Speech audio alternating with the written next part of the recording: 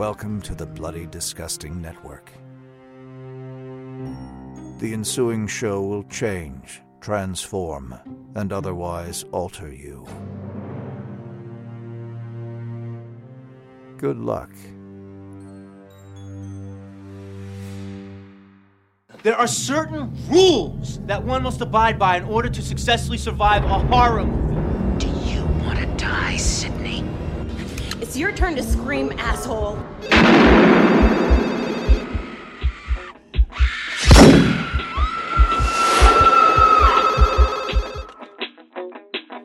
From the streets of Woodsboro. Back to the streets of Woodsboro. We are Halloweenies!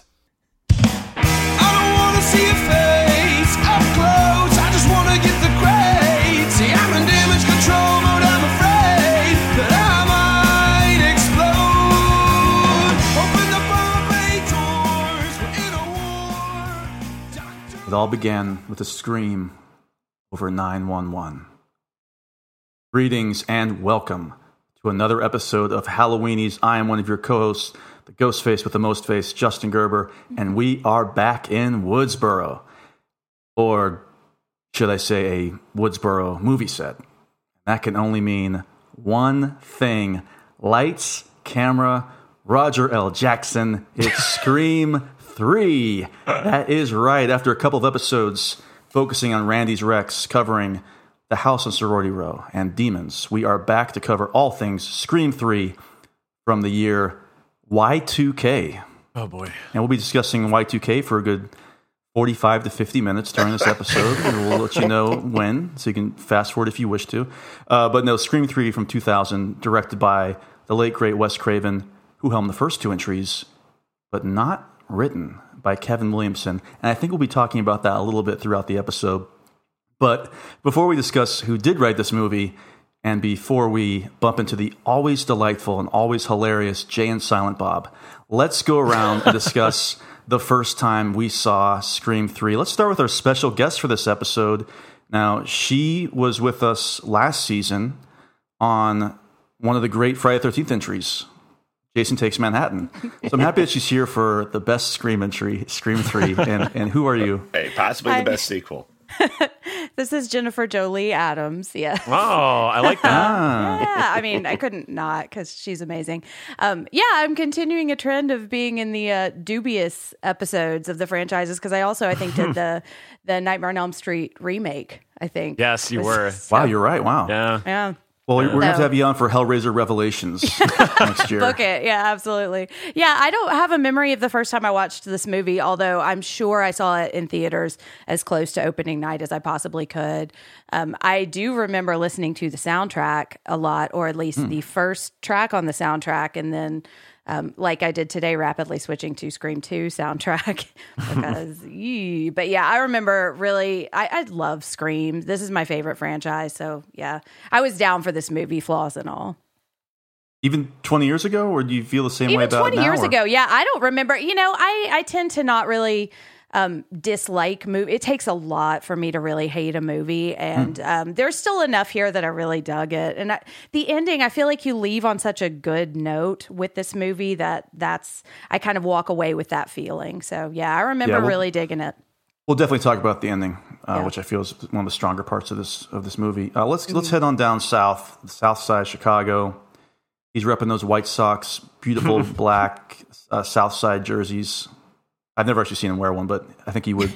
He pulled off. And who was that? This is Mike Dewdrop Vanderbilt coming to you live from the South Side. I do remember seeing this for the first time. Did see it at the show. I think at least the first week it came out, or the second week.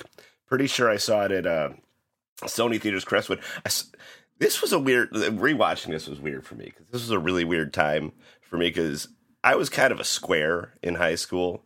But then, no, it's true. At about 19 to 20, I started getting I just started wilding out. I guess just drinking, acting a fool. And I remember I was hanging out with this chick. We went to see Scream 3 rather, and I would eventually lose my virginity to her at 20 years old. Well, let's get her name and address real quick here. She's out in California somewhere. And the reason I know that is, so we had what I think they would say these days, 20 years on, a toxic relationship. We were just kind of shitty to each other. And this is just a funny story that I think everybody should hear. A couple, about a year or two ago, I'm tending bar at Riff at the Rock Island Public House, right 10 bar on a Sunday night. This guy and this girl come in real late, like last cups of tonight, real pleasant, real chatty. And the girl says to me, "You don't remember me, do you?" And I my God. And I said, "No, I do not." And she said, "It's Sarah." Almost said her name. She said her name, and it was the same chick. And, this was one of those relationships where, at the end of the night, sometimes when you're putting your head on your pillow, you think about the shitty things you do to somebody, and you feel remorse. You wish you could talk to him, this, that, and the other thing. But she says to me, "You remember that time that I put that cigar out on the back of your neck at that party?" Oh, my God. Whoa. And I says, "I didn't, but I do now." And she says to me, "I just wanted to say, I'm sorry for that." Oh. No, it's never too late to apologize. It's not. And that's what I'm saying. Like, I mean, I'd forgotten all about it, but this obviously bothered her. And, the same way whatever I did to her, whatever, altercations we had, like, and it's just, let the past be the past sometimes, and sometimes it is just better to apologize. It will make you feel better. Even though the other person probably doesn't give a fuck. I thought it was really sweet of her to let you put a cigar out on her neck. Yeah, to make amends. Yeah, to make amends. I think that's one of the great steps. It was a fucking White Owl or a Swisher Sweet or some shit. It wasn't even a good one. Let's say a Black and Mild or something like that. Do you have a scar? Yeah. I don't know. I never see the back of my neck. That's a great point. That's true. Yeah. I couldn't tell you. But you know what? Honestly, in hindsight, I was probably asking for it. Oh, boy. Probably being an ass. But anyway, let's talk about now you Scream. know why every time you get a haircut, the person goes, okay, well... Let's talk about Scream 3, though. Yeah, we'll go back to Scream 3. Not a lot of cigars in this movie that I can recall, but we've got one more valued Halloweenie joining us here. He's from the north side of Chicago. Yes, you call it. Yeah, north side. North side's not bad. And to the left of Wrigley. Left of Wrigley. That's what I always say. Straight on till morning. Straight on till morning, just like Neverland, which is where most of their players just went. But morning is in MOURNING, which I've been doing the last week. Jesus Christ! But go ahead. This is Michael, my lawyer, liked that. Nice. Rothman. I don't really have that memorable of a first experience with this movie. All I remember is that it was the first year of high school, and like what Vanderbilt was saying, like this is a tough time for me because I hated high school early on. Like I had to go to, as I've said multiple times on all these podcasts, is that I went to a Catholic school, and I went from like an Episcopalian school to a Catholic school. So it was like going from like a harder, putting like the setting into difficulty setting in a video game. It was like I went to hard immediately, and I was like, fuck. So I wasn't like happy, and it was just kind of like in this like weird state. And like horror for me, I wasn't as obsessed with it anymore because I just thought like H2O was the end. So I was like, all right, well, I'm still into horror, obviously, but not nearly as like obsessed as I was in like say 97 and 98, especially when Scream 2 came out. And I just remember, because I still did my newsletter, which was the Haddonfield Times, and it was tied to my Halloween website. Really hard time for the Halloween website. There was like nothing to cover. It was all right. David Koepp's adapting Stir of Echoes in 2 years. Yeah, exactly. It was very awkward. But so I remember when this came out, it kind of felt like an afterthought. It was almost like, oh yeah, it's been, it feels like it's been 3 years, even though it's only been 2. Since Scream 2, the trailer came out, awesome, neat. There was just a general malaise that was associated with it, and I want to jump on that because it just felt like I had to go see this because I saw the other 2. Yes, exactly. I was not like particularly jazzed for it. No, it was kind of like the party had been over. I always talk about that feeling, like when we talked about Nightmare 5. Gone. Exactly. It's like 6 a.m. and there's 7 a.m. There's still some people trying to keep the party going, but in your head, it's over. It's time to go home. Didn't hate it. It was more of just like, again, it was just kind of like, yeah, that's a wrap. And I think a lot of that was, as we'll talk in this episode, is because the closing shot is great. So I just felt like, all right, cool. We can move on. you can go on to other things. But if you like think about it, like it was just such a weird time to release this movie too. So I think that was a part of it as well. We'll definitely be talking about how much the times affected this movie. Yeah. Or maybe it didn't. You know, who knows what the movie would have been like if certain events had not transpired before production.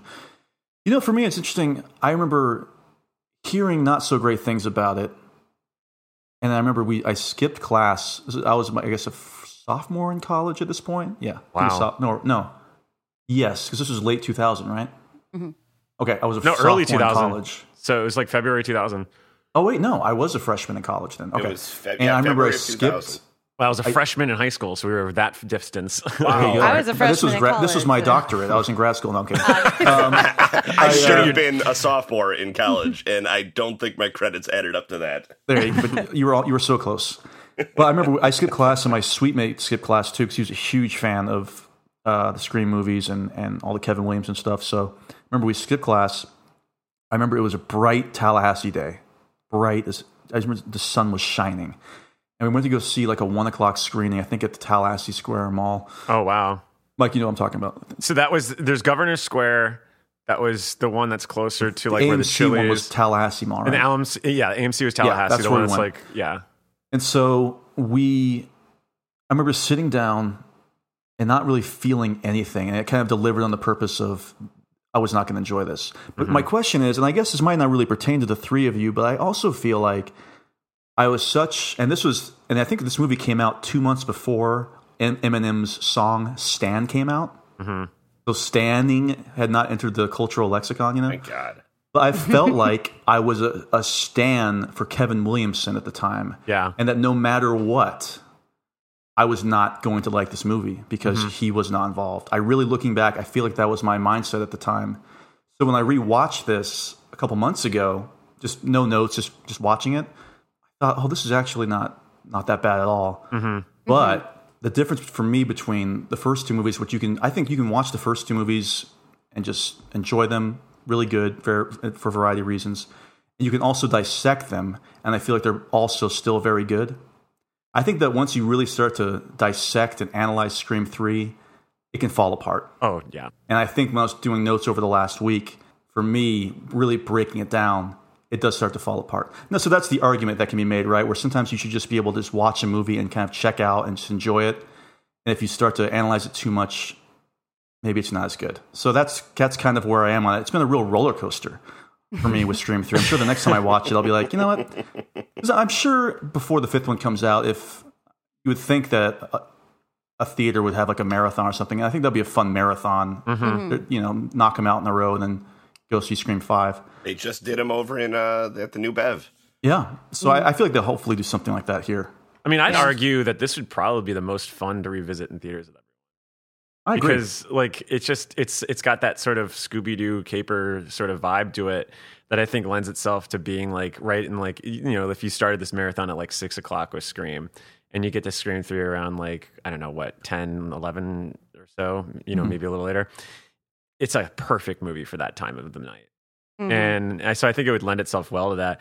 I agree with you on the Kevin Williamson thing. I mean, obviously we'll talk a little bit more about it, I guess, in another section, but there was that standing culture for me just because I had kind of aligned myself with like stuff that he was doing, you know, with like Dawson's Creek. I thought that, you know, knowing what his writing was on, you know, other movies like The Faculty, the fact that he influenced a lot of that stuff too.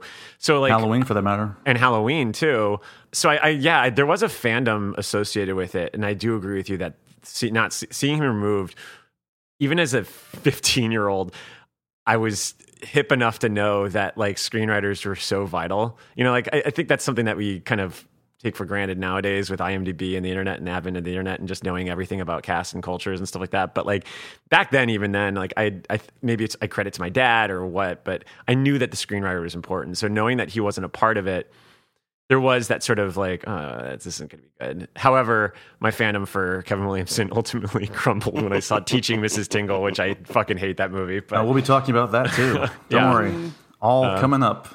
All right, well, let's hold off on some more of these because I think I really want to tackle the screenwriting, cultural currency, Mike, in a future section here. But let's go into our next section.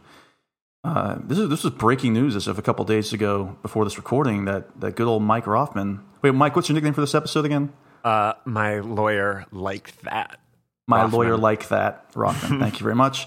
And we're going to talk about that news in a section we call Top Story. Hi, this is Gail Weathers with an exclusive eyewitness account of this amazing breaking story. Okay, so the website Hello Sydney, it's a big Scream website. They landed an interview with the Radio Silence folks, and some somewhat interesting information dropped. Once again, we're kind of having that anti-spoiler producer director talk, where it's kind of just words being distributed with no real meaning in some of the cases. But I think there's some actual interesting things to take from this. So this is from Tyler Gillette, who I believe is one of the directors, right? He's one of the co-directors. Okay, cool. He says, the new film continues another Scream tradition, which would be unfathomable if broken.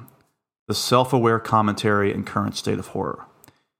It wouldn't be a Scream movie if it wasn't self-referential and didn't talk about, where the genre is at in a kind of pop culture sense.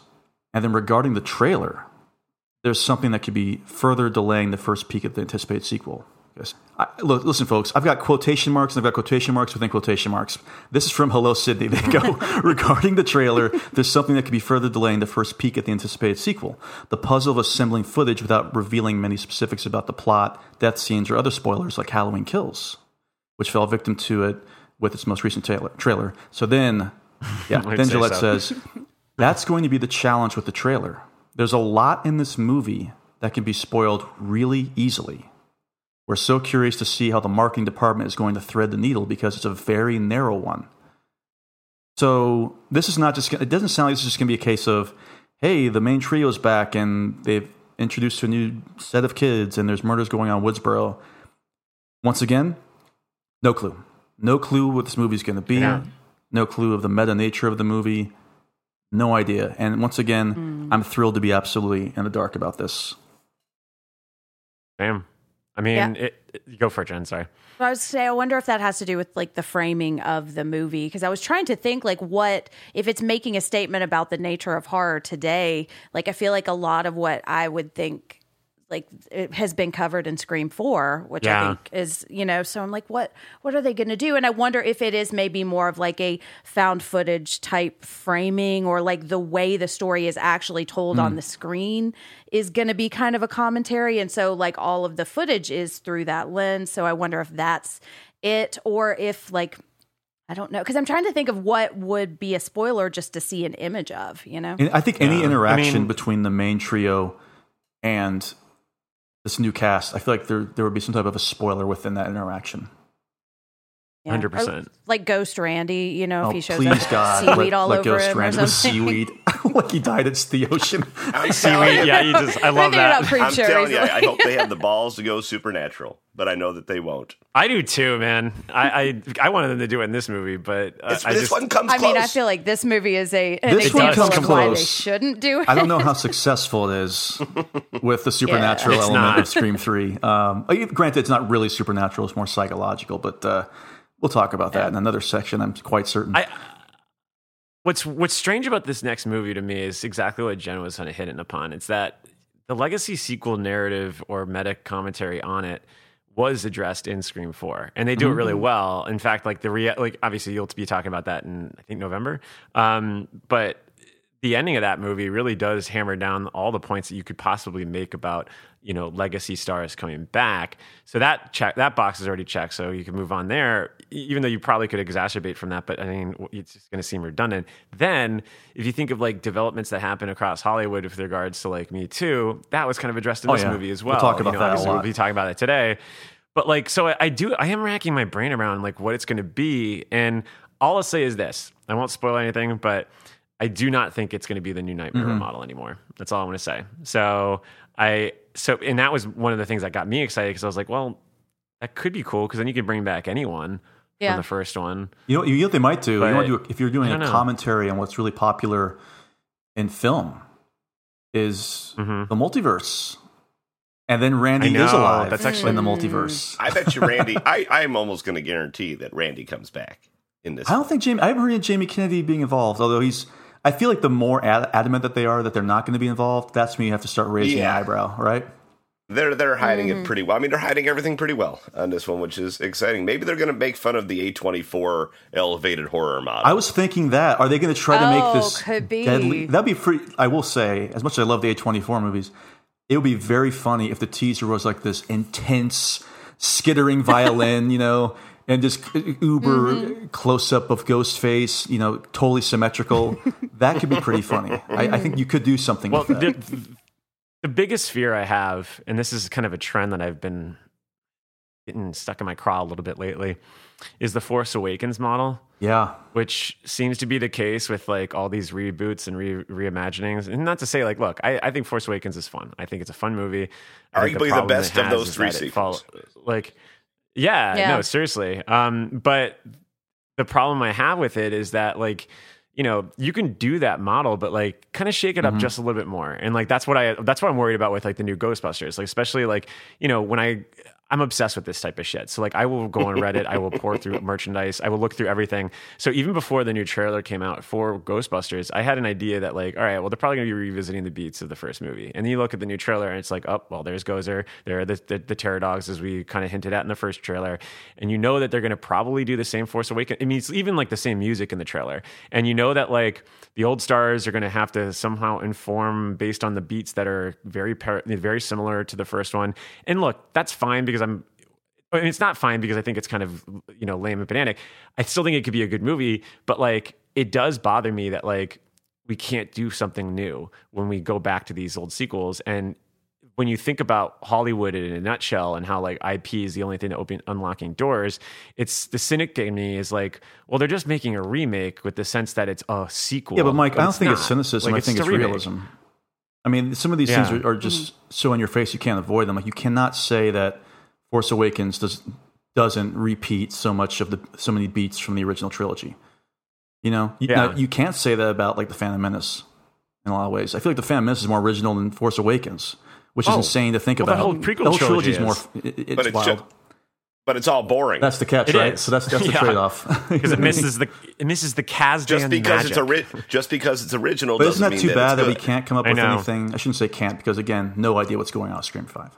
But it's too bad that you can't be like, here's an original thought. Now it's like, well, this isn't original. It's safe, but it'll probably work. And that's not very exciting. That's where I think I come off. Yeah, like that's the threading the needle is like, is it going to be different enough to be its own movie and not just playing the hits, but is it going to be the same enough for people to not say this doesn't feel like a Scream? Yeah, Jen. So Jen, if somebody says in this movie, oh, so you're the new Billy Loomis. Like, is this going to be happening throughout the movie? I don't need, Hey, one more concept I would love to see is if they take horror fans and Twitter and horror journalists to task and really hold up a mirror to that. Like, I don't think that's so well, far-fetched. That would be, you want to talk about commentary, like Theater of Blood, the Vincent Price movie, is so great because it's literally him faking his death and going after all of his critics and killing them. It's so funny. I know. I feel like I don't know how well that would go over with certain critics today, but I'd laugh a lot. I think I'd have a great time with it. I think it'd be fucking hilarious. I would 100% agree. Yeah, the final act is like the vendetta against a little podcast called Halloween that has been talking about Scream all season. David Gordon Green fakes his death. David Gordon Green. Oh, the great. It turns out though that David Gordon Green is teamed up with Caffrey. Yeah. Why don't you guys just bring him on the show so he can talk about this? I like David Gordon Green. That's why I was so... I love him. I love everything except for his horror. Mike, seriously, do you think that we would have launched the Halloweenies podcast if some random person was directing the Halloween reboot? Probably not. No. We were excited. Not. That's why I was excited for it, because I love his movies. I love Manglehorn. I love Joe. I love, all the Pretty Horse. I mean, they're fucking... He's a great director. You go look at his comedy. I just finally finished Vice Principals and Righteous Gemstones. Like, I'd much rather have another original series like that than a fucking retread in The Exorcist. Like, I know that's a whole other. We'll definitely be covering that. I'm sure. Like, we've already had like 60 fucking possession movies in like the last 10 years alone. Not even, let alone the last 40 years. So it's just. Well, listen. I think the most important thing to remember is that Tyler Gillette does not know what's going to happen with this with this Scream 5 trailer at the end of the day. So You know, the marketing's going to fuck it up somehow. You just know I it. know it. I They know. should just play the opening scene because you know it's going to be something, and then just cut before anything interesting happens. What if the whole movie takes place at Sydney's funeral and it's like a Clue kind of Knives Out kind of story? My joke was like the soundtrack gets released early and track 1 is Sydney is killed. Right, yeah, Sydney's death. Sydney's dead. Isn't that what Phantom Menace? And they like, Qui-Gon's funeral. Qui-Gon's funeral. Hey, And- but if they did that, then maybe they could bring her back as a ghost, and there's your supernatural. That's There you true. go. element, She can team up with her mom. You can wear like oh, Or it's like the autopsy of Jane Doe, and Ooh. and I'd watch that. and Sydney gets revenge on everyone through like her own Through, virtual entity or something. yeah, Well- through becoming a witch. Yes, Yeah. I'm in. Wow, this A24, the witch. Yeah. Here it is. There is Okay. one other piece of news though. Oh wait, I don't know about this. So it's kind of minor, not Steve Miner though. Damn it. They're reissuing the movies on 4K this fall. Oh, I saw that. I don't know. I mean, I don't really collect 4K, but like the packaging looks great. It's like it's the original cover with just the gray photo of Drew Barrymore, the red lipstick. Like it's fucking gorgeous. Original poster. It looks awesome, and I don't know. I'm excited for it. 'Cause Well, I think the don't- cool thing is that I can just fire up my HBO Max and watch the movies. I don't need to spend $120 on. I'm sure the special features are all on YouTube. You know what I mean? Hey, physical media is making a big comeback. You know, It sure all is. live Well, us the better all. it looks, like I think that Demons packaging looks amazing, but there's know. also a lot of new special features, and special features are hard to find. So Hey, I will say, by now you've probably heard our Manhunter, conversation. If it wasn't for that Shout Factory Blu-ray, I wouldn't have had most of those insights. well, And- that was 20 years ago when Blu-rays and Criterion Collection stuff were all the rage. You know what I mean? That was before streaming. yeah. I'm saying well, now it's like, I know. Well, Yeah, sometimes they can surprise us sometimes. So, but we'll I don't see. know, We will see. But you know We'll what else see. we'll check out? Let's head over to everybody's favorite place in the United States, a police station, in a section that we call Woodsboro Police Station. Okay, everybody listen up. Let me just say, the killing of these teenagers has been tragic, but, hey, shit happens. In this section, we're going to be talking about the nightmarish history behind the pre-production, production of Scream 3, and as well as talk about a little bit of the crew, especially a new member to this behind-the-scenes crew. So I've got a bit of a rundown about what was going on, so feel free to interject with any other anecdotes you've got, and any antidotes if somebody takes poison during these explanations as to what was going on. So again, we talked about Kevin Williamson fever, and it was really starting to peak, like Mike said, around 2000. He'd written a couple big movies, and his first 2 Scream movies. I know he did last summer. Mike, you mentioned The Faculty, Big Hand H2O, Dawson's Creek. I think at this point was in its 3rd season. Is that right? I want to say second or third. 2000, end of its 3rd season, maybe? Yeah, third season, I think it was probably. the 3rd season because my Yeah. roommate in college went to audition for Dawson's Creek and Oh, didn't wow. get the part, but also never came back. So What? Did they die? Oh my god! Yeah, I no, was gonna she say. didn't die. She was just like her teachers got mad at her for auditioning, so she was like, "Well, screw." I like how college." her teachers got mad at her for following her dreams. What a I know. loser. Well, it's a music school, so like everybody was following their dreams in quotation marks, and they were She should have said it was for a musical episode of Dawson's Creek. Maybe should things would have gone over better. Did she return to the school to teach her teach her a lesson? Yeah, she did like 10 years later, and she was like, "See, Yeah. big mistake." Yeah, That's a whole other horror movie. I know. Yeah. So, long story short, Kevin Anyways. Williamson was a busy Billy. fellow, A busy Billy. fellow, and a busy fellow. And Mike, you mentioned it earlier. He was for all of his efforts, he was rewarded with the opportunity to revisit a dream he had before he even wrote Scream. He had written a draft of a movie called Killing Mrs. Tingle, and years later, he was able to write and direct it. Now, of course, it was retitled. After production had wrapped, it was promoted as Killing Mrs. Tingle, but then it came out as Teaching Mrs. Tingle. Does anybody here know why the title was I changed? know exactly. alliteration. Well, first of all, the alliteration's pretty good, I have to say. Yeah, pretty the good. alliteration is actually pretty. What strong. if that was their excuse? Like, it just rolls off the tongue better. Not because It of... does. But what's the real reason? It was Does anybody know the Columbine. real reason? Oh yeah. Which Mike? happened in April of 1999. And Columbine had a lot to do with a lot of what was going on with pop culture. I remember I went to see Marilyn Manson that week here in Chicago, at the Rosemont Horizon, and everybody was afraid something was going to happen. Mm. Like it was within a week or two of the tragedy. It was bad. I mean, I remember we don't going need to. I feel it's not funny, but it's strange to me that that was so long ago now.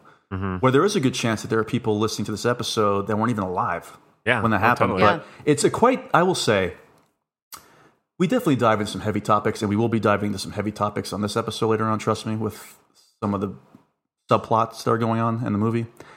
I'll just tell people, if you don't know what the Columbine Massacre is, look it up. Yeah. Yeah. Look it up. Just knowing that there was a very violent event that affected how violence was going to be portrayed in TV, music, and movies for the next couple of years. And real life. Scream 3 was no exception. We're still dealing with the fallout. And we're still dealing with that. Yeah. As to, who do we blame for society's ills? And a lot of people have just said, the movies. Yeah. Long story short, because he was very busy with teaching Mrs. Tingle and other things, he did not write Scream 3. And we'll talk about Aaron Kruger, who did, in a couple minutes. But details have emerged about what Williamson's Scream 3 would have been. So it still would have been circled around a movie production, but it would have been shot in Woodsboro, not in Hollywood, originally. And the big twist was, and this kind of reminds me of 1986's April Fool's Day. It's a twist on the twist from that movie, in which all these victims that we think we've seen killed off, it turns out that, and they're members of a Stab fan club, and Sidney discovers that they're actually all still alive and are responsible for the true killings, I guess. Interesting. Obviously, totally different movie. And keep that in mind. I'm so glad they went to Hollywood in this one. I think it was the right I don't choice. mind the Hollywood, and they kind of talk about that in one of Randy's rules, like you go bigger. Mm-hmm. And it makes sense to kind of change it. You got Woodsboro, college, Hollywood. You got school, collegiate school, the workforce. I don't mind that. That's not an issue I got with this movie at all. Yeah, I feel like overall, I really like what I think this movie is trying to do. I just don't think it quite gets there. Like, there's a clunkiness to the execution in just about every way that I think really hinders it. But, like, I like what it is. Like, it feels like a continuance of the story in a way that I really like. And I think, like, there's this quote from Danse Macabre where Stephen King talks about kind of the cycle of ideas, and he talks about, like, there's the initial idea, and then there's the refinement, which I think is Scream 2, and then there's parody, and I think this kind of fits into that self-parody thing, Yeah, and I have some thoughts on that, because because one of my favorite things to do is obviously like trying to figure out where horror the genre was at any given time when we're talking about the title, and actually looking at like the placement of where Scream 3 was, it's really intriguing to see that it was at the tail end of what we saw as a slasher renaissance, and it was a little too early to what you're talking about with the parody thing. Because if you think back to 2000, in the wake of Scream 2, so many slashers came out. When in our last episode we did Scream 2, we found out that there really weren't that many slashers in between Scream 1 and Scream 2, just because like only a year. There's no time. Yeah. So but since then, here's a rundown. So since then, you get so many slashers and Scream old movies. Let's all give our quick opinions on them, yes or no. Yeah. When Mike lists them off. Okay, cool. So Halloween H2O. Yes. Sorry. Yeah, ultimately, yes. Yeah. Ultimately, yes. I'll lean yes, because what an all-timer of an ending. I know. Yes. Great. And Josh Hartnett. I still know what you did last summer. Hard Out. Hard Out. No way. Meh. Bad. Urban Legend. Yes. Love. I'm like it's right down the middle for me, I guess. Same. Nah. Yeah. It was made after 1995. No, thank you. True. That goes for all pop culture, to be fair, Mike. This next one still counts and probably has more to do with Scream 3, Bride of Chucky. Yeah, Yes. yes. Big yes. 100% yes. I recuse myself. Oh. Here's some other weird ones. So Gus Van Sant's Psycho. No. No. Faculty, which is technically a slasher when you consider Yes. the Fun. death. Fun. Yeah, I love it. Love it. Yeah, Again, Josh Hartnett. don't think I ever watched that one, honestly. Oh my Pretty god, fun. dude! Ooh. You got to watch that at the Music Box with us, man. It's gonna be fun. And then these are technically slashers, although they seem to be going into the supernatural route. That I kind of wish that I think Vanderbilt and I probably wish that this was gone in. Bull Survivors? No, that movie. Oof, that came after this. Candyman, Day of the Dead, and That's like a Wishmaster, straight to video thing. I never saw it. Wishmaster 2. I have then- seen Wishmaster 2. So then what's interesting to see is that, like, you know, it's kind of a hit or miss hodgepodge, but what's really telling is that, like, beyond the teens and the slasher, there's this like meta self-awareness that's kind of weaved through the horror genre itself, being like horror comedy. So you see a lot of movies post Scream 2 that kind of feel almost like a reaction to Scream in terms of breaking the mold, and other people trying to do that with other genres within horror, like Idle Hands, Bats, Deep Blue Sea, Lake Placid, Vampires. I saw all these movies in theaters. Same. Hey, you mentioned same. a Steve Miner classic, Lake Placid. That's true. That's true. And even House on a Hill, the Dark Castle movie, has like a tongue in cheek in it. So like, you get a sense that, like, because even honestly, when you look at the whole plate of things, you know, the whole slate, the only horror that's really taking itself seriously are like the ones with ghosts, like Sixth Sense, Stir of Echoes. Well, Mike, that's what I want to hit on right there. Is I feel like Scream 3 comes out a year after Sixth Sense. Yes, and I feel like you know, whereas a lot of movies were kind of emulating the first two Scream movies started to emulate the Sixth Sense. Exactly. And this comes at a very strange. It's like when Curse of Michael Myers comes out in '95, like 6 years after the slasher craze is done. Oh, totally. You know, it's like one of those weird things. But here's the other pitfall it has, and this is the last I'll say on it. What else also comes out in 2000 that hits on even better than this? The Matrix. Terms of parody. No. That was 99. 99. Final Destination? No. Scary Movie. Oh, yeah. Yeah, Oh, and see, that's that so could be weird. the argument for the parody of it. Exactly. And so Yeah. I think what happens is that, like, you know, audiences going into Scream 3 weren't really anticipating the whole lean into comedy, even though they should, given like where everything was going. But I think the fact that it did lean into the comedy a little bit more, eventually it just got so outshined by Scary Movie that went all in on the parody. So I think that, like, I mean, arguably, I think by the end of that year, more people remembered Scary Movie than Scream 3. We've really got to cover Scary Movie one day. Yeah. on here. I think we can cover all. It's essentially They're a all out remake of Scream, which is wild because most of those parodies kind of did their own thing. It was just like a hodgepodge. Like, you look at Airplane, you look at Blazing Saddles, it was a hodgepodge of all sorts of different things from the genre. But Scary Movie, like, is beat for beat Scream. It's such a weird thing because it's a ultimately parody sillier. of a parody. It is. Essentially. Yeah. I mean, I know Scream's obviously darker, but it still is a But commentary. I think, if I may, I think that one works, if only because the Wayans brothers who are involved. Yes, and that was, they were still doing good things at that point too, especially. Also, but yeah, again, with all the Columbine things that were happening as well, Miramax basically wanted to make this a bloodless venture and really ramp up the comedy, kind of a la what they did with Scary Movie, which would have been really strange if they just leaned into more comedy, you know? But God forbid, you know, not that the Weinsteins have ever been tone deaf, and as we'll discuss later on in this production, this film. So Wes Craven, though, did return to direct and was pretty adamant with, look, if you're going to make a Scream movie, you got to make a Scream movie, which was ultimately the right decision. You know, how was the execution? We'll talk about that. But Aaron Kruger was brought on to replace Kevin Williamson. Now, Aaron Kruger's had a pretty decent career when you look at it, because he did the American Ring adaptation, huge success. Skeleton Key, which I think, Mike, I know like you that. like, right? Yeah, I think it's just mean. Oof. Yeah, I like a good mean movie every once in a while. But you know what? Yeah. A movie I actually thought was pretty good that came out before this was Arlington Road. Oh, yeah, that is really good. Pretty good twist, pretty dark, too. It's a pretty dark, unforgiving movie. Yeah.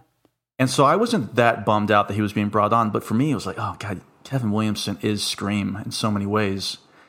And I do have a pretty good interview that Aaron Kruger gave to Dread Central, which will, I think, really encapsulate this entire section. So let me run through this real quick. So Aaron Kruger says that they were scheduled to start shooting Scream 3 in 2 months, and they didn't have a script, as in zero script. Now, while studios do this kind of thing all the time, setting a production start based upon availabilities before scripts are finished, the situation was unusual because no script had ever been started. So again, Kevin Williamson had treatments, but he didn't really have a whole script out. Kruger says the cast and crew had all been hired with essentially no idea of what movie they'd be making. So I wrote a treatment in 2 days, faxed it to Wes Craven, and he basically approved it. I wrote a first draft in 2 weeks and worked with Wes up until production on revising it. There were some unusual parameters I've been given from the outset, and this is me, Justin Gerber, talking. You can tell, trust me. Kruger says, for instance, the movie's star, Nev Campbell, was only available for a third of the shoot. No joke. So I had to write around that. And that in the aftermath of the Columbine tragedy, the studio was very skittish about the blood and gore factor, so I had to write around that, emphasize more comedy. Some people like the movie, others don't, but the making of it was a real obstacle course, and it's a minor miracle it turned out as well as it did. Okay, now when Kruger was asked to expand on how he felt the movie turned out, he said, I think that in general, no matter how successful the sequel, it can never recapture the freshness and surprises of the original that spawned it. So making the sequel, the odds are always against you. I think this third Scream, while imperfect, satisfying conclusion to the series. Of course, the first two were imperfect too, but the first one was ahead of the curve. Whether or not you like the first one, it felt new and different, and no sequel could ever really recapture that. But when a story is as self-reflexive as the first one was, really the only way to advance it was to keep spiraling inward. So yes, the final product was very much the script. Everything is cyclical in the pop culture business, and thus 2 decades from now, that series' tone and style will doubtlessly be back in vogue for a 3-year window or so. Pretty good description of the experience of that. And I know, Vanderbilt, I want to go to you because I think you like this probably, maybe even the most of all of us, maybe even more than Jen. So what do you think about that comment about how he said the only way, I think that you are probably 100% on board with this, don't only put words in your mouth. But when he said that when the story is as self-reflexive as the first one was, really the only way to advance is to keep spiraling inward. What do you think about that statement? I agree with that too, because one of the things that I was thinking about with this film is that it requires a lot of suspension of disbelief in terms of the trilogy, but it's so obnoxious and so over the top that you can't help but let it overtake you. Because everything in this film's kind of in the series is kind of obnoxious and over the top. Even the wardrobes.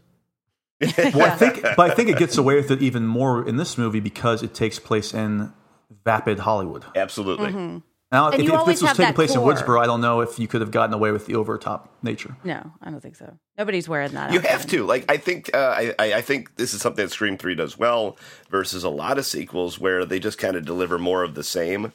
Yeah. I think that's a big problem with Scream 2. I like this one. I think Scream 3 is more effective than Scream 2. That is a hot take.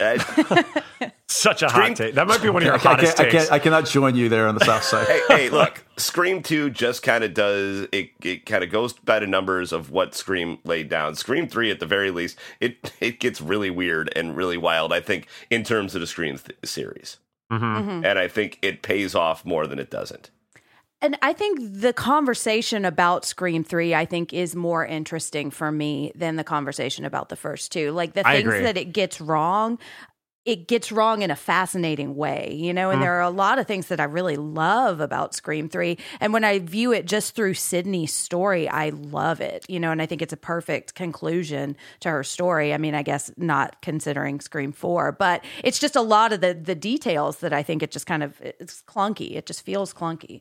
We'll talk about that for sure. Because like you said, I think it's a good segue. Well, not segue, but something to keep in mind. When you said, when you focus on Sid's story, it's effective.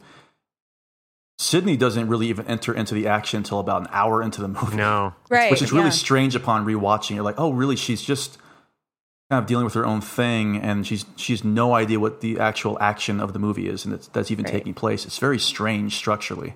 But it again, works like you said, with he what only I had, think they're saying, you know? Yeah. He only had X amount of days with her, and they kind of had to rework that too, I guess. So Yeah. But yeah, she was filming something else at the time. Probably 3 to I think. Tango, which I also saw in theaters. Oh. I did too. And Drowning Mona. That's it. That's the one that I've heard. And apparently that's why her hair looks so weird, because it was a Sydney wig.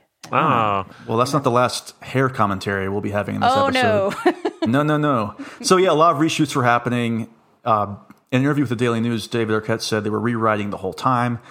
We get pages on the day of shooting. It was just all over the place. It's interesting and it's funny, but it's a different tone from the rest, which I would agree with. Like, for instance, a couple changes. I'm not sure if anybody has anything else, but they had to reshoot the opening because originally the character is Cotton's girlfriend, Kimberly, played by Christine, Kelly Rutherford. It's Kelly Rutherford. Christine. She was dead. Like, she was not even really involved at all in the opening. I think he discovers her dead, as a matter of fact. And there's a whole big chase scene outside and inside the house or apartment, wherever it is. And then they also had to reshoot the ending because they realized that Mark the detective character, had basically disappeared from the last 45 minutes of the movie. And they're like, oh, we should probably have Mark in there somewhere. Yeah. And also they thought that Sydney kind of won too easily the first go around, so they made her big fight with Roman at the end a little bit more extensive, a little bit more challenging, I guess you could say. Yeah. That's a pretty rough fight. Yeah. I'll say, Justin, as we learned from the bard, Huey Lewis, not Shakespeare. Lightning never strikes twice. In the case of Scream, I would argue it did twice. 3 times, you're pushing your luck. Well, I think that, speaking of the great bard Huey Lewis, I think your attitude is more of along the lines of, this is it. I can't sing him. He hurts my throat, like when I try to sing Huey Lewis. I can't do it. But well, we'll be talking about Huey Lewis in the music section because, as we all know, Huey Lewis and the News did do the soundtrack to Scream 3, which is kind of a strange... What if they had done that? Oh, man. It's a Hollywood horror today. I don't know.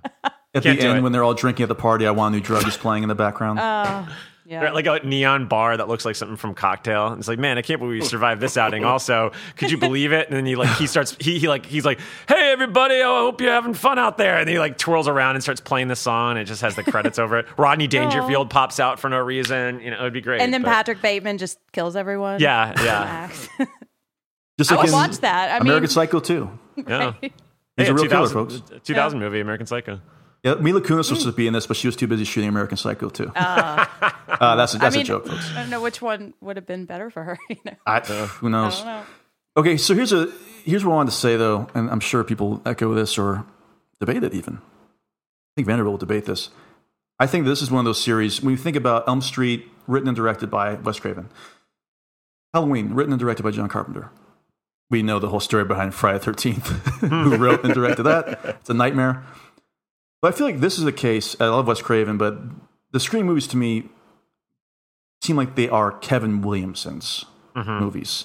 And so the issue with Scream 3, I feel, is that while Williamson's tone is naturally immersed in pop culture, Krueger's is not. No. And I feel like he's trying to emulate Williamson, and so here a lot of the pop culture references feel forced in a way so that, forced. As over the top as the first 2 movies can be, for sure, it just doesn't feel natural. And I think that definitely affects the overall impact of the movie. You know what it reminds me of is when you meet some people that just really don't have the finesse to curse. And sometimes you'll hear him, you're like, Rob Zombie. Yeah, well, it's like, but like, I feel like that's the way with the pop culture references here. Like, I mean, that Vertigo thing with Jenny McCarthy's so lame. Like, the detective that keeps spouting is like, oh, Hannibal Lecter, and and I've got those notes too, Mike. Just, it's so surface level. Even like I love Carrie Fisher's cameo in here, but even that stuff kind of feels a little bit like too on the nose, like Kevin Smithy. So yeah, I agree. Kevin Smith. Like it's not very sexy in terms of pop culture references like Williamson does, where it's kind of it's weaved in a little bit more. But anyway, I'm sorry to break in, Mike. I knew you were going to say something. No, I was going to say I do agree that it's not Wes Craven's trilogy because here we go. Wes Craven is not a very dynamic director. I agree. I think he brings a transgressive quality sometimes to his films, particularly during his heyday. Last House on the Left. Obviously, I love A Nightmare on Elm Street. But if you look at Scream 2, Scream 3, New Nightmare, everything's very flat. There's not a lot of visual style, which maybe these movies don't need. Not every movie needs to be, like look like a music video. But I just think Wes Craven seems to fit more in that point and shoot kind of thing. So definitely in the terms of the Scream series, it is Kevin Williamson's thing. But I don't know. It feels like by the time after Scream 2, Williamson was kind of just spinning his wheels, and I don't think his Scream 3 would have been any better than this one. Yeah, maybe the pop culture references may have flown a little bit better, but that's one part of what the Scream series is about. And I think Scream 3, the script for Scream 3 does at least tackle a lot of the themes of the series better than maybe the other sequels do. Yeah, I mean, I could agree with that. I was thinking about that with Craven too last night, Vanderbilt, because I was like, He's an exploitation guy. He comes from exploitation, and it's just not a lot of style. It's a lot of point, shoot, get it done fast. I think he's a highly effective workman-like director.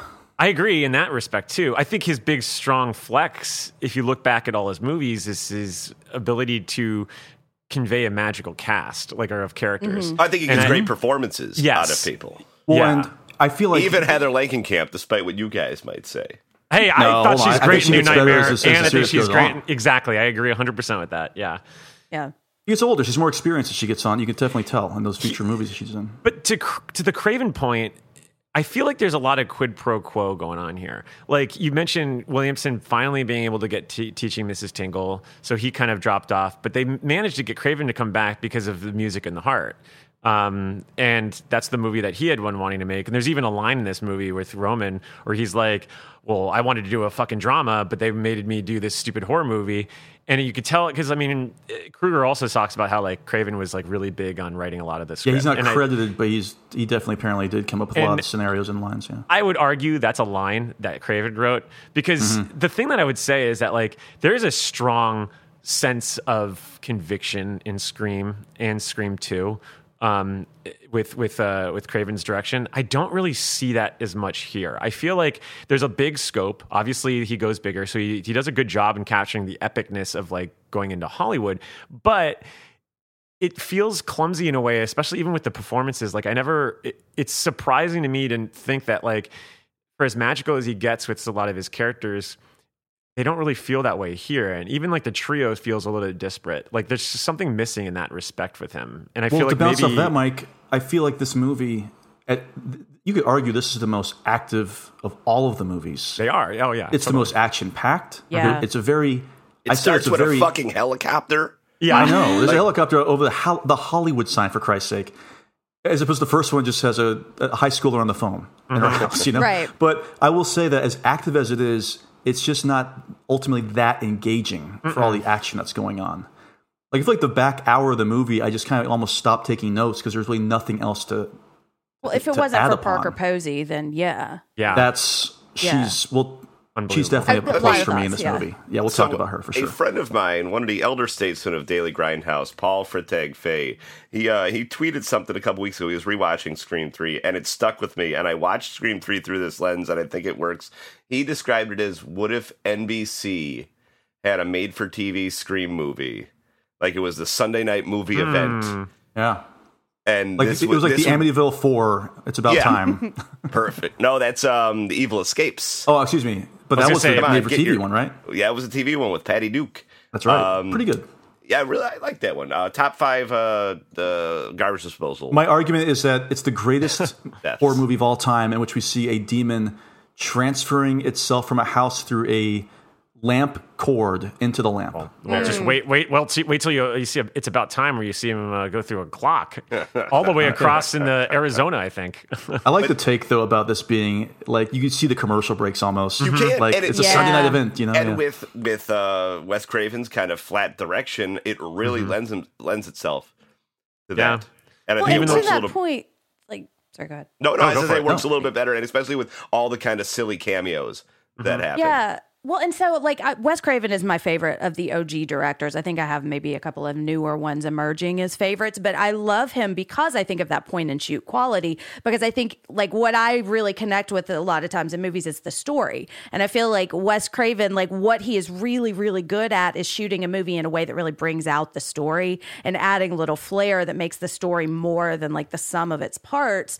But I feel like he needs to have a solid base for that in order for it to work. Because I look at a movie like Shocker, which is bonkers and really fun, but like it's just bonkers, you know? And then Did he write Shocker? Did he write Shocker? I don't know if he wrote Shocker. He had to have, because it feels like just kind of like a remake of Nightmare on Elm Street. Right, yeah, with like electricity instead of like coffee. But I like his story. It was written by him. I think that's the best comp is, and I don't want to sound like, oh boy, this is gonna. People take this wrong. I think that Stephen King is a great storyteller. Like Jen, you're saying Wes Craven's a good storyteller. I think undoubtedly. I don't think that Stephen King is the master of dialogue. The written word. Oh, absolutely agree with that. So I feel like whenever in Losers Club episodes, whenever we really tend to talk about like our favorite prose from King, we rarely include dialogue exchange. I feel like most of the time it's about the description of the scene, the first person's memory of something. It's usually very rarely a dialogue exchange. I think that the same thing we said. And if you want to do the try like as a Craven, great storyteller. There's not some amazing left to right 10-minute single shot that you're ever going to reference, and that's right. He never tried to because it wasn't not him. His strength. It wasn't his strength. I think that Listen, I've got him at number 110 on my all-time list. By the way, he's right ahead of Jean-Pierre Jeunet and behind Alexander Payne. So there you go. But when it comes to something like Scream 3, which is attempting that epic quality, you're expecting a little bit more something epic visually. I think. Yeah. I agree. Yeah. And it's maybe why it doesn't always work. Yeah, it's like there's this baked-in quality to the first Scream 1 and 2, which kind of what you're talking about of people that don't know how to cuss. And I feel like there's just not the ingredients there for him to do the baking in, and that's why it just feels like everything is so like it stands out. Like the pop culture references feel like a thing they had to do because it was a Scream movie, exactly. not a part like the way the characters would talk. Here's a question for you guys: What the hell are you holding? What is that? Is that a recorder? Do you want me? Hold on. I got to get my recorder. Oh, no, he's got the slide whistle for Halloween 5, in tribute of Halloween 5. Oh, my God. I love you. I could have used some more slide whistle in Scream 3, I will say. Every time when Jay and Silent Bob show up. It's like, Sidney, I'm your brother. Let's say Kevin Williamson returns, but Wes Craven doesn't for Scream 3. Does this movie work? That's a great question. I think the marriage between those two works for me. I think that Kevin Williamson gets Wes Craven, Wes Craven gets Kevin Williamson. I don't like Kevin Williamson's idea for this, and I'll get into it why. Because during this, I already texted on the thread about this. And I'm curious about this, Mark, because I think you've got info that I don't think I have. I have. Well, I just came up with, like, when I was going through the details and stuff, I was like, why didn't they do this? This would make everything work so much better. And I'll talk about it in, I think, the sick fuck section. I'll talk about it. But yeah. Well, let's take this time. There's some things here that don't really fit into future sections. So I just want to talk about a couple things that I did like about this movie. They're pretty major plots. I do like the idea of having different voices for the phone calls. Where does everybody stand on that? It's a big suspension of disbelief, but there's so much in this movie that's the least of my worries. Fine. I know. Yeah. You know what? I believe that they could make that device at this point. Sure, why not, right? Yeah. Yeah. I kind of liked it. It's a twist on the old "Do you like scary movies" thing. I thought people aren't expecting it in the cast either. I like it. Let alone the audience. I think they peak using it with the Cotton Weary scene. You don't think it works the rest of the time? I think it works, but I don't think it's as clever as it is when she's behind I will the say, door. though, I actually think it... I think looking back on Sarah's death, it's pretty great because we realize it's just Derek's voice and not a fake voice. Yeah. Mm-hmm. Or, I'm sorry, not Derek. Roman. Yeah. Roman. Yeah, the rewatch factor of that was really interesting. That was effective, I will say. Yeah. I thought that was good. I liked the idea, Vanderbilt, I think you agree with this too, of moving it to Hollywood, and I liked the idea of recreating Woodsboro on a soundstage. Oh, that's sharp. That was absolutely. Sick. And I love that Wes Craven loved that idea so much that he paid for it out of his own pocket. That's pretty cool. Yeah. At least that's what I read, that he said we have to have this moment. And I think that's really cool. Like, no, I'm not going to do it because I promised myself I wouldn't use a word on this episode. I will use it for you. We don't... Trust me, I'm going to use it for you right now in this next take. So the killer uses one of the 3 versions of the Stab 3 script, which is very meta. Because obviously Scream 2... There we go. Yes. Because Scream 2 and 3, they also were circulating... different scripts, so there was no spoilers. Oh, that was a great touch in this script, I thought. With the different, you know what? And scripts. they were basically like Kruger said, they were spiraling inward. And I can't believe we haven't mentioned the fact that somebody named Kruger wrote this movie. Right. We haven't mentioned that yet. Different spelling, but still. I mean, what if he changed his name for that? Well, he's also a son of Amanda Kruger, so. Jesus. Oh, brother to Freddy. Okay. All right, that's kind of a sick joke, actually, when I think about it. I'm sorry. Apology accepted for the fictional character of Amanda Kruger. She will apologize in fiction heaven. Yeah. She'll appear to me behind a tree this afternoon. She was Amanda Kruger. Here's what I don't like, and what takes me out of the movie every time. The Sidney dream sequences with the mother. And what's insane is that you could argue like one of the greatest horror movies of all time that has 100% to do with dreams is A Nightmare on Elm Street, directed by Wes Craven. But here, like I can't believe what I'm seeing. Like the opening scene where she's wandering in, like the fog is creeping over the hill, and it's not. I don't know. Maybe am I alone or do I have everybody else with me? It's so obnoxious. I think all the best things in Scream 3 are the most obnoxious things, and I'm going to chalk that up to it. I like it, and I had forgotten all about that. I don't think I'd seen Scream 3 in 20 years. I don't think I'd ever sat down I had watch neither it until a couple months ago. I did not go back to this. Maybe putting it on at the bar in the background, but I hadn't sat down and watched this movie in a long time, and that kind of came out of nowhere for me, and I liked it. What's that movie that you saw, Justin, where you're watching it with a friend? You're like, no, don't. I can't remember what you're talking. It was like a movie that you had a visceral reaction in theaters when they did a scene, and you're like, no. How can you do that? I don't remember. It was I think it was with your friend Walter. Oh no, that was a joke though. We were watching Bruce Almighty, and it was a sold out balcony. It was a giant movie theater in Orlando, Florida, sold out opening night. And Bruce looks at his co-anchor to suggest that he's going to have an affair with her, and the movie theater's dead quiet. My friend Walter leaned forward and screamed, "No!" Yeah, that's what it is. Okay. I remember pressing myself against my seat, suppressing laughter for like 10 minutes. Because it was so scary when he screamed it out of nowhere. He was really overselling it. Anyway. That's literally what I did when I saw that in theaters in 2000. Because I couldn't believe they were going to go there. And the thing is if you're going to go there, I think this kind of goes into what Vanderbilt was saying with Craven's Direction, is like, at least make it look cool. It just looks so lame. It looks like something from like a Goosebumps show. You gotta make it surreal. You can't shoot it like you're shooting an actual real life scene. No, and it feels like it's just shooting somebody walking up. At least have some. Even I usually hate like skittered images, but have like a Dutch angle, or have an extreme close up, or have some type of a weird visual to it. It just looked like I was watching somebody walking up on a set of a movie in a way that I hadn't really felt like that before in the other Scream movies. Yeah. I have a love-hate relationship with Sydney's mom in this movie because, and along with the voice changer and all of the kind of innovative things I think they did, because I think it works really, really, really well with what I see as Sydney's story in this movie. Like, I love kind of the depiction of like her wrestling with the history of her mother and like being afraid of turning out like her. Like, I have issues with that whole storyline in general, but I love it. It's like a depiction of trauma. Exactly. Yeah. And I like the voice adapter too, because I think like part of Scream 2 is like Sydney not knowing who to trust. And that's been kind of a baked in element. And I think that just kind of escalates it and turns it inward. And I really like that.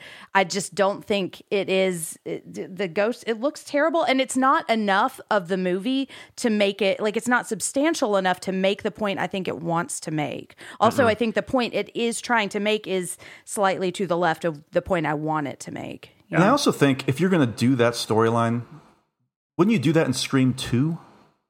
Like, it feels kind of strange to all of a sudden do that 2 movies later. Like, I don't know. Or even and to not have it mentioned in Scream 2. Yes. Yeah. 100% It doesn't feel like it's weird. building to it. No. Yeah. Okay, I do have a question for all three of you. So when Ghostface reveals himself to Sarah on the phone and says that the new movie he's making is called Sarah Gets Skewered Like a Fucking Pig, that title probably gets retooled, right? Oh, that sounds like that sounds like a Giallo title. But they would probably have to or retool a Fall Out like, Boy song. I can't tell. How far into production is Ghostface getting with Sarah Gets Skewered Like a Fucking Pig before it gets retitled? That's the question. Well, I mean, Obviously in 1999, 2000, it just wasn't going to fly. No, as we've discussed. Look at what happened with Freddy Got Fingered Like a Fucking Pig. That's true. They did cut it down and they to cut the elegant title Freddy Got Fingered instead. I know, and it's now a beloved classic. So, well, we got to talk about this because for all the flaws of Scream 3, when somebody mentions Scream 3 to me, the first thing I think of is the final shot. Yes. Of Sidney looking at the... And that is actually very good direction. Because Sidney looking at the door, walks away, and it cuts before she leaves the screen. And a smash to black, not smash a fade. Cut. I'm a big fan of the smash to black. Very, very effective in a way that I think of Halloween H2O for all of its flaws kind of works ultimately because of that final shot of her chopping his head off. I believe it cuts to This Is the End by the rock band Creed. Well, that's an issue. But I don't choose to think about that part. I choose to think about the part right before the music kicks in. Just gonna be ready with that mute button, you know. So yeah, everybody else, what do you think about that last? I know, Jen, I think you like that last scene a lot too.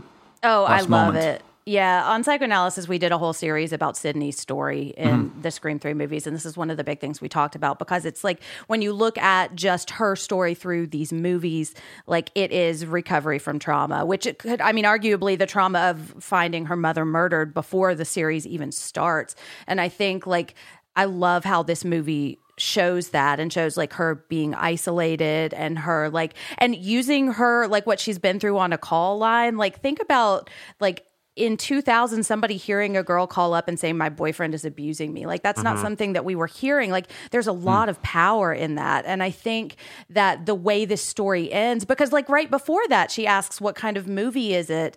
And McDreamy says, well, you have to come find out. And it's just like her finding the way to engage with life, because as this movie starts, she's isolated, and then she realizes, like through some questionable scenes with her mother and then some other stuff, that like you can't hide from your trauma. You really have to kind of face it and overcome it. And I think that's what we see. And I think you can even see that in, I have a lot of thoughts about Sydney and like her relationship with others, but like the way she's dressed, like she's dressed more free and like less covered up too, you know? And it's just like this, like she feels like she's getting back to herself, you know? And just it makes me cry seeing that door open. It redeems a lot of what I find wrong with this movie. Well, I never thought about that take, Jen, when you said, you know, you have to see what you have to find out what the movie is, because, you know, the important thing to learn from all that is you can't be afraid of the unexpected. You can't. Right. You're not going to ever know everything. You have to kind of just step out. I also like the fact that it easily could have had the door open, one of them come out and go, Sydney, is everything okay?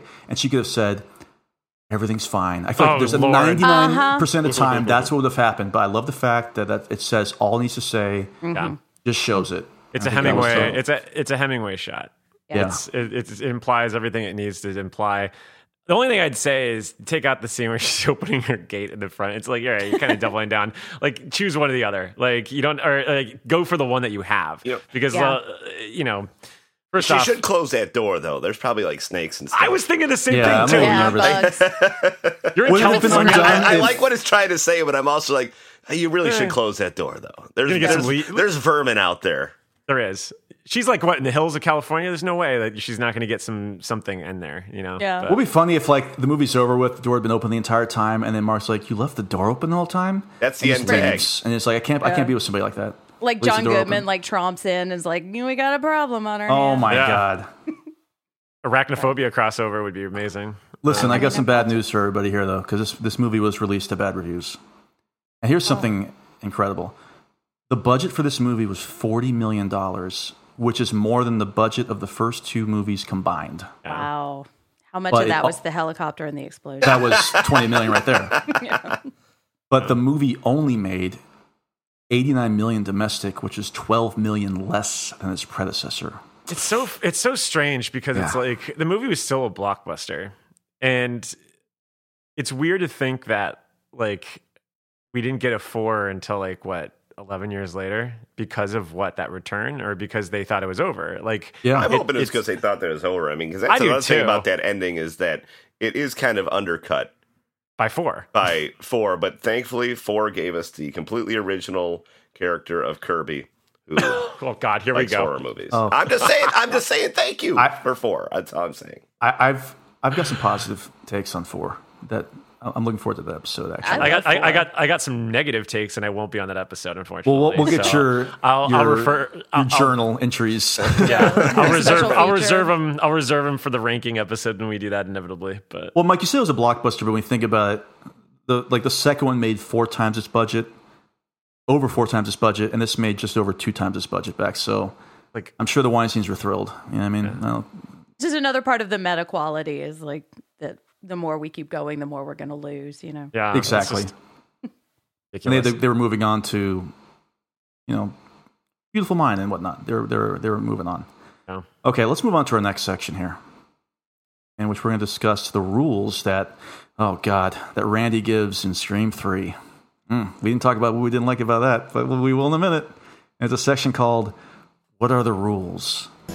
What What are the rules? What are the rules? What are the rules? What are the rules? Okay, so this is probably the worst scene of the movie. No, I'm with Mike on this one. I love it. I legitimately hate it. I love this. Wow. I hate it. I hate, wait, first of all, Heather Matarazzo I don't like that. as Martha Meeks It's is so bad. I don't like that. No, I disagree. We miss you in Woodsboro, guys. You be careful too, Sid. Oh, no, that I don't is know what's happening. I can't believe this made the movie. atrocious. It's brutal. And the way that they seg out of that is even more clumsy. Like, because it's like they have this like dramatic moment. You know, you get the Beltrami score when she leaves, and then it's like, oh wow. Well, anyway, what are we doing today? You kind of expect her to get killed, and then it never. I know. Jen, you didn't speak up. up in defense of the scene. Are you with me on the scene, or should I let the mics defend it? I think it feels very perfunctory, you know, and like this is what we have to do because we've got to have the clip of Randy, you know. But what I do like about it is I feel like it gives us a chance to mourn Randy, you know, which is I think a thing that this movie could, or this franchise in general could lean into more, you know, because I mean I do love Randy, and it's like it pulls my heartstrings a little bit to see him pop up. But yeah, I agree. I don't feel like I was trying to do notes for this, and I was like, what are these rules? Like, and the way these rules play out, I don't like. So yeah, I'm meh on it. I forget that it's part of the movie often, you know. So Mike Rothman, what is it about this that actually works for you? I want to hear Vanderbilt first, just because I'm a whole Randy stan. So like I love Randy. Don't get me wrong. I couldn't believe he died in the second movie, but I just felt like this was so.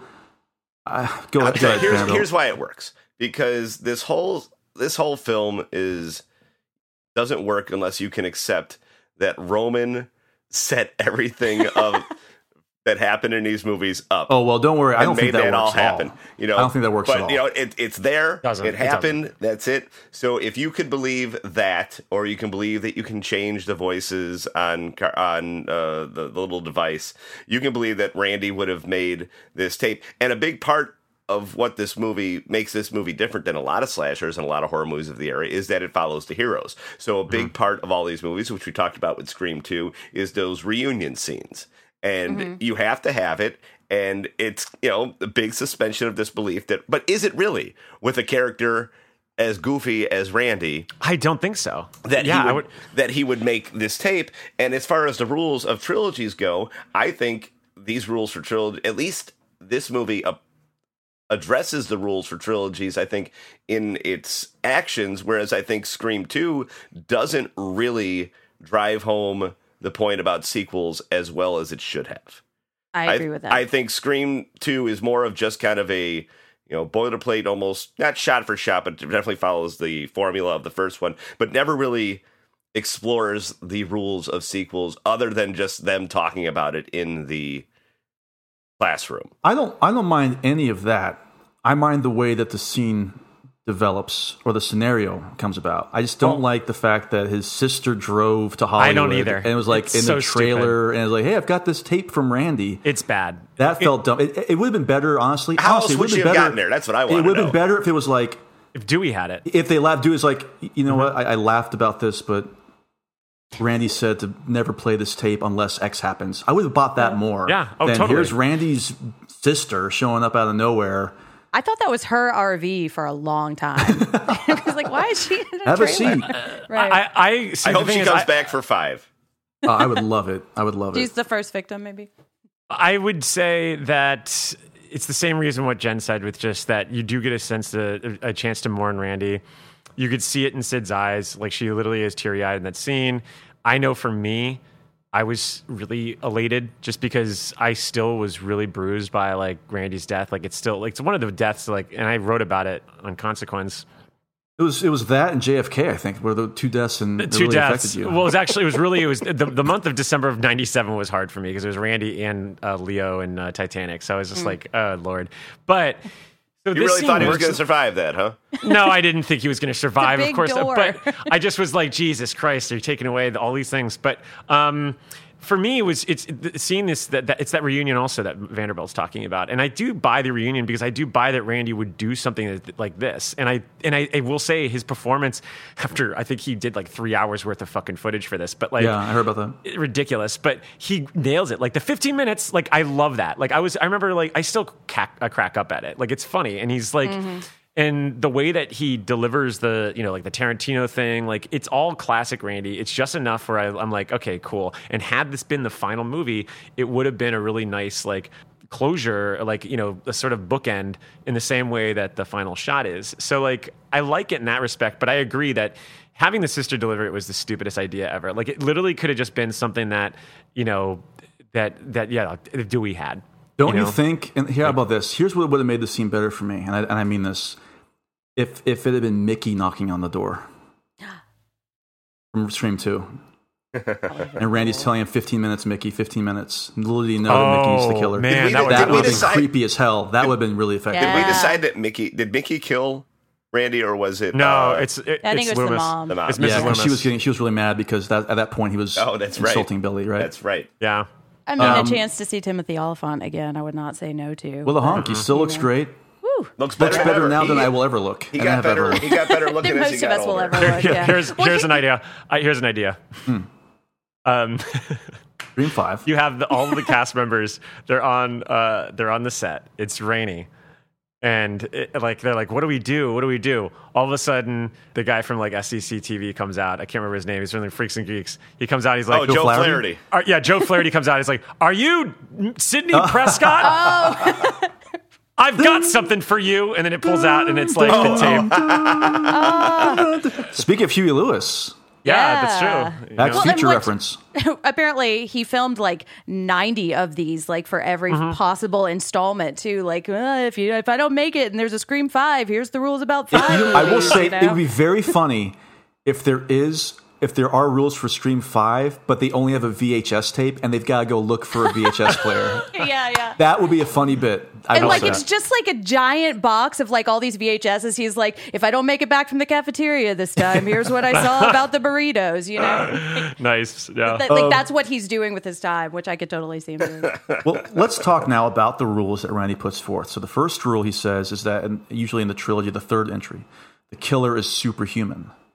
I think they kind of deliver on that because as we learn, Roman is wearing a bulletproof vest. So he gets shot several times.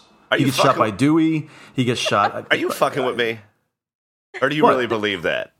No, he's not really super. They give the impression are you being sarcastic? I don't know. Are you fucking I'm being with me? serious. Okay, all right. They're saying that because superhuman, obviously, that you could take in bullets and being shot and everything else, because they don't reveal that he's got the bulletproof vest. I agree with that. Okay. I agree with that. Right, it would have been better if he was actually supernatural, though. I agree. Yeah, I agree. The bulletproof vest is one of my biggest issues with this. We saw the supernatural stuff with the mother, and that didn't. I don't know how it would have been pulled off here. I'll say that. Wait, Jen, you said that the bulletproof vest was an issue.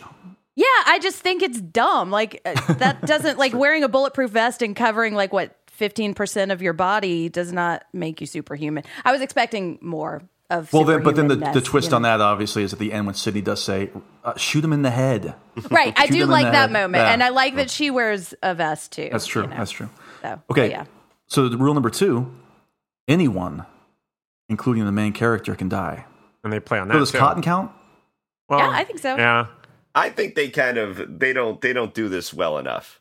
No, because nobody from the main cast, not that I wanted to see it at this point, but nobody from that main original cast died. Yes, it's strange. Again, and I feel like they've kind of missed the window to do that well, too. You have to kill Dewey in that second movie. I just don't know why they don't kill him in that second movie. That scene would have been so much more memorable. Love. I know, but that's the thing. But it hurts that much more if the character you like dies. You know, well, it also hurts. Well, it also hurts that much more when the the reason for why he's brought back to life is used for Gale's arc, and then they dismiss that in this one. So, but we'll talk about that in a little bit. Yeah. But anyone can die. The fact that they actually shoot Sidney twice, like I remember in theaters being like, man, what did they really do? For it? I remember I sat there and said, wow, they actually fucking did it. I know. I said that a couple times, and I was like, wow, they killed Dewey too. And everything's like, no, he's just gonna be he's A-okay. It's like Duke at the end of G.I. Joe, the movie, He was just at least that was rewritten because he was supposed to die. Yeah. But whole other story. Okay, Well, this is actually was that our first accurate, G.I. though. Joe the movie reference in terms of like the Transformers the movie references that we've done on Halloweenies? Well, if I have anything to do with it, it will not be the last. Is that a Dino? Is that a Dino release? I don't know. Yeah, that wasn't Dino. Oh, bummer. No You Dino. didn't get that one. I think that was Spielberg. Number 3, and this holds up. I think obviously the past will come back to bite you, and Roman obviously is from. Now, do you think these rules work in terms of other trilogies? That's the real question. Yeah, I think so. Because I think that works in. I mean, really, what's the biggest trilogy of all time is Star Wars, right? Star Wars. So that's what we're talking about here, and I think Darth Vader's. I think those all fit for Star Wars. And Army of Darkness. When you think about it, the past, the literal past. He goes to the past, and the demons do bite. So there you go. And you can make the argument. Well, Back and you to can the Future, the past. That's right. It's a train. And you can make the argument that like the only thing that Return of the Jedi fails on is that anyone can die because like it's superhuman. Like Palpatine's pretty superhuman. like you don't really ever see that in the movies. Well, really. The dead speak. We all Oh, know. Lord. Okay. I'm happy he survived to fight Randy, another day. Randy is the dead that speak. That's true. Yeah. What if the Emperor came back in Rise of Skywalker on like just holograms, like he had recorded stuff for his followers to do? I would that'd be fine. Somehow Randy Meeks has returned. Like somehow Meeks is he's like with the fucking... somehow Meeks has returned. Okay, so I think like Vanderbilt, you made a good point. I do think that they kind of follow the rules in this movie. They kind of do deliver better on than those. they do with 2. I agree. And so we gotta move on. Next section that we affectionately call "I Think I Love You." Hey, I think I love you. So what am I so afraid of? I'm afraid that I'm not sure of. A love there is no cure for. I think I love you. Isn't that what life is made of? All right, so we're gonna let's talk about the score first. This will take, I'll say, 15 seconds. Marco Beltrami's back. He returned to do the score, and don't worry, because although and obviously I was on the part 2 for me, I guess, was my not liking this score was that version of me not liking the Randy Meeks scene in this movie, and that is the Broken Arrow music that is used for Dewey in Scream 2. Unfortunately, that does not return for Scream 3. So mad. But I kept waiting for it. But there is a piece from Broken Arrow in this movie. Wait, really? Yes. Yeah. It's called, I was listening for it, and it's called Sid Wears a Dress. Yeah. What the Now, fuck? is that the scene at the end? Is that the music that's played when she's coming up the hill? That's the only time she would. And it's kind of talking about what I was saying about how she's, I love that. I think that is the Broken Arrow music that is recycled once again. But at least it's not as garbage-like as the one. Oh, you're garbage. Get out of here. It's great. I love that bone. I love that. I know. Oh, God. I know. I'm having It's flashbacks. One part I'm of just this, razzing everybody. the one piece in his score that actually stood out for me, though, was the bit that they played when they all have the reunion in a police station.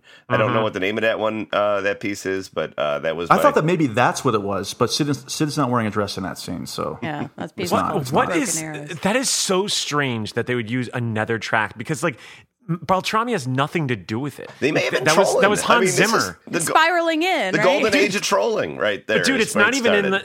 What's even more remarkable is that all right, so this is Dimension Films. Broken Arrow is a 20th Century Fox movie. Like, how is this making any sense? Like, I just don't get it. You just got to suspend disbelief for Scream 3. And that's and I like the score for the Hans Zimmer theme. I think it's great. It has it shows some pathos to the relationship. Well, we talked about it in the last episode. But well, listen, if you watch Fear Street 1666, the track "Main" from Broken Arrow is used by Marco Beltrami. You're lying. I am lying my ass off. Okay, That'd be pretty Jesus funny Christ. if Broken Arrow found its way into the flashback movie of Fear Street in I love that little 1666. bit of score, and I think it works great for Dewey. But anyway, Doom, doom, doom. Now get it out. I think we need to talk bring it Get about it out. This is the mountain I will be dying on. if it's not in 5 Cream, revolt. Right. No, I actually do want it to be in 5 Cream because it'll be a triumphant return after 25 years. It's And I'll going to be lean over. 25 years since Scream 2 gosh. next year. That's insane. I think we're missing the point, though, because we really need to talk about the soundtrack. You were absolutely correct. Now, this Produced soundtrack, by much like Creed. the first, like the first two, it's very indicative of the era. Absolutely. I will say that it's not doesn't seem like it's a dated thing when we heard it, or it's from some other generation. No, it was emblematic of the era 100%. Justin, looking ahead to part 4 does the same thing. Yeah, they do a good job of doing. I wonder what the fifth. It's weird because now there really aren't soundtracks that are pushed. So I wonder how they're going to handle musical the Scream artists 5. out there, but I don't know who they would put on a 5 Cream soundtrack. Guarantee it's a disappointment. Yeah, yeah, like The Weeknd. Or not? No, I mean I would like it to be The Weeknd. Like, I don't even. No, I didn't. They won't spend the money. They won't put anybody on it. Exactly. Yeah. That's what I think Right. it's going to be, Mike. They'll be like, hey, check out your playlists. You know, which will be a total dismissal and a problem because I feel like Scream is so. I think the soundtrack is so essential to this These franchise. are rock and roll movies. I firmly believe that. Well, Mike Vanderbilt, you've been tasked once again to break down. And it's always great music too that you're tasked with. Yeah, look. This is. I know. You're gonna have some more incredible takes like you've had earlier on. Trust me. I've been on the text threads. I've been perusing through some text threads. But let's break down as much as we can without going into the 3-hour section of this podcast. Good God. Let's go. Let's start at the very top. Vanderbilt, first off, what's the song that Ghostface blasts during Christine's stalking scene of the pre-credit sequence? Well, first off, we got to talk about it. It's a gigantic soundtrack. Like, there are a lot of fucking songs on this thing. Produced by Creed. Creed was charged with production of this album for Wind Up Records. Mark Tremonti, Scott Stapp. Oh, that's all I got. The other two guys. Mike probably knows because Mike likes Creed. All right. We'll talk about that in a second. I like My Own Prison. That was it. So it was produced for Creed for Wind Up Records. A lot of these artists were on Wind Up Records. Wind Up Records was an indie label based in New York City, distributed by BMG. Their best-selling artist was Evanescence. I want to just run down a list of some of the other soundtracks that I think are very indicative of this era that they produced. Okay. The Punisher, the album. Fantastic Four, the album. These are all called the album, too. Fantastic Four, the album. Elektra, the album. Daredevil, the album. Some of the best Marvel movies. John Tucker Must Die and Walk the Line. All right. I love Walk the Line. No, it scored a 2.5 out of 5 on from the Music Guide, All Music. And I feel the need to mention this because it's my friend Steve Huey from the Beyond Yacht Rock podcast that did a review and said that the high pedigree of the album contributors has produced a pretty listenable album. And I think that's a little bit of a stretch. But well, if you meant high pedigree like pedigree dog food, I would agree with that statement. So I don't know. I can't remember what is the first one. What If by Creed is the first song. It is. All right. Yeah. I do like that song. I will say. Here are the two Creed songs I like. Let me get this out of the way. I think one is actually pretty good. Good song. Twist ending at the end of that song. What's the song? What's This Life For from H2O? That's pretty good. I like that song. And that's a wrap. That's where I step off and go into the 21st century. My Own Prison's a pretty good song. Hire's fine because here's the thing about Creed, and what you realize when you go through this whole album track by track, as I did, is that of the bands of this era, Creed is arguably the most listenable because all they were trying to do was ape classic rock and Pearl Jam. Mm-hmm. Yes. So they understand melody, they understand hooks. Like they're still trying to be a big rock band, but they're so kind of mired in that sludgy sound that was just of the era. I was telling Mike last night, I remember when My Own Prison was re-released. It's okay. The band was signed to Wind Up in 97. My Own Prison was remixed with a more radio-friendly sound by the label that year. Mm-hmm. And I remember when it hit Camelot Music, and all the guys who I worked with were so jazzed because it was the second coming of Pearl Jam. And I never really dug Pearl Jam, so I wasn't that into them. I never thought it was the second coming of Pearl Jam. I never thought that. Like that was just the kind of the. You understand? Oh yeah, but that was the. But that was the narrative. And now in 1998, they were featured on the Faculty soundtrack. Yep, covering another. I'm 18. Yeah, another Scream connection there. Mm-hmm. And they had a music video for this that featured David Arquette and Ghostface. And like I said, I think I'm not calling for the Creedessence or anything. Yeah. But I do feel like of the bands in this era, 20 years on, they were certainly the least offensive. I will say in terms of the soundtrack, I would say you might be onto something. There's a couple bands I think a little bit. Okay, let's go through. It's strange to think though with Dimension Films and Creed, like did Dimension Films put Creed on the stage? Because like Creed was really not as recognizable when I mean, when they were in Halloween H2O, like they were, getting big, but they weren't as big yet. And Higher was their big breakthrough. It was right? their big and breakthrough. That's not till 1999. And that's when it was a wrap for me. It was for me too, because that's when I realized, because I was a Jewish kid that finally met all my Jewish friends when I went to pretty much a Jewish summer camp in New York, and everyone was listening to modern music, and I was at that time listening to a lot of classic rock, except for Creed, because I had got it from the Halloween H2O soundtrack the year before. And I remember my friend going like, "Oh, that Christian rock band, they fucking suck." And I was like, "Whoa, what?" A little aggressive. I know, it was aggressive. And I go, "What?" And then I listened to it. After that, I was like, I guess so. And then Creed, the Human Clay came out, and I was like, okay. Oh, Yeah. right. I was like, I get it. Yeah. Anyway, sorry. I just had to add that in there because Creed was the band of the moment. How embarrassing. It's because I feel like Creed has this really distinctive sound that I really like, in kind of the way that Smashing Pumpkins has this distortion that just sounds just like Smashing Pumpkins, and it's like I just love it. But Creed doesn't ever do anything different with that sound. That's why everybody likes one or two Creed songs, because you like that sound. You just don't want to hear it over and over. You're and thinking over. of that really tinny, solid state like guitar noodling. That is the Creed sound. Yeah. Was that Vertical Horizon? It might as well have been. That was the era. But I will say with Higher, one little anecdote.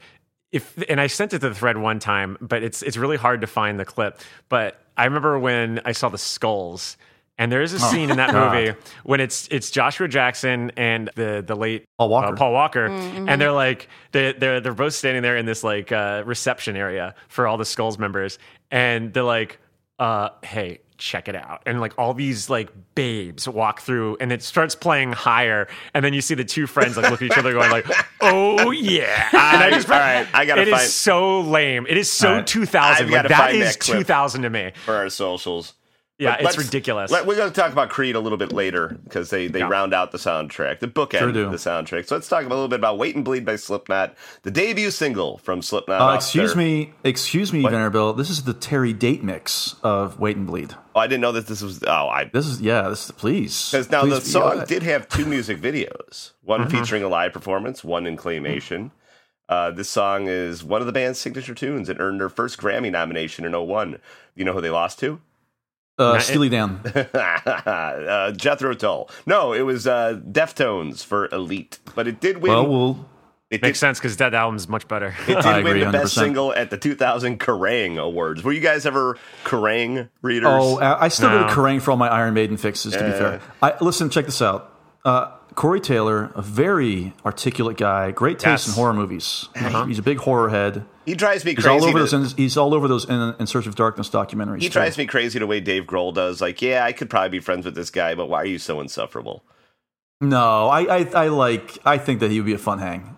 I think he'd be a fun hang. But Corey Taylor, if you're listening, and we'll have you on, Vanderbilt won't have to be on the episode. Wait and Bleed's their best song, though, too. Like, so much of this album, particularly this Slipknot song, reminds me of like every trashy party I went to in the early 2000s, where it was just, scumbag dudes talking about how good these bands are. And they always culminated with people putting cigars out on your neck. Cigars out on the back of my neck. All right, next song. We have 14 more songs to go through. Suffocate by Finger 11. Canadians. This is the worst. This period of music is so awful, and this is one of the go-to bands I think of is like the Finger 11, the bottom of the barrel, like the titles. The titles of these bands are so deadly. You know? This is all right. So then I gotta step in here because I think it's actually fitting that we are talking about this soundtrack like 2 weeks after that Woodstock. Absolutely. That's going to come up a lot because every one of these bands was there, played Woodstock '99. Yeah, just because about every single one. Because the thing that's crazy about the reason why I remember all these names is that they were all radio station heavies, and they all used to come into town for all the radio station gigs. Like we had like Zeta's Halloweeny roast, and they were always there. We had the Q101 Jamboree and the Q101 Twisted Christmas, and that's what these bands would have been playing on in this era. But it's just such it's so emblematic of just like the shittiest fucking era. Because like I think that look, the true pitfall of Woodstock. I think the biggest thing is the hyper-corporization. I think that's emblematic of this whole era, and I think it's reason why we have these type of bands is because they're like fucking pushed by all these big, huge, giant labels that were just like, all right, let's get this going, Who don't even really listen to records like Saul Seiler. No, and that thing God no. Oh But God! now, So all right, I got miserable. some fun trivia about Figure 11. Though they were formed in 1990 as Rainbow Butt Monkeys while they were in high school.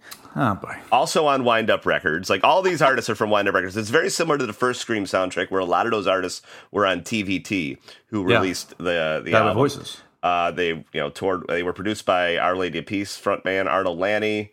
Ooh, I like him. Support act for Creed and Fuel. No joke. And- What a surprise that Our Lady of Peace opened for Creed. And then Suffocate. shock. Here's my one of my favorites. Suffocate was featured on their 2000 On the Graves of Blue Skies, and other songs off that album, First Time and Drag You Down, were featured in Dragon Ball Z Lord Slug, which is going to come up again. Can't wait. Track 4.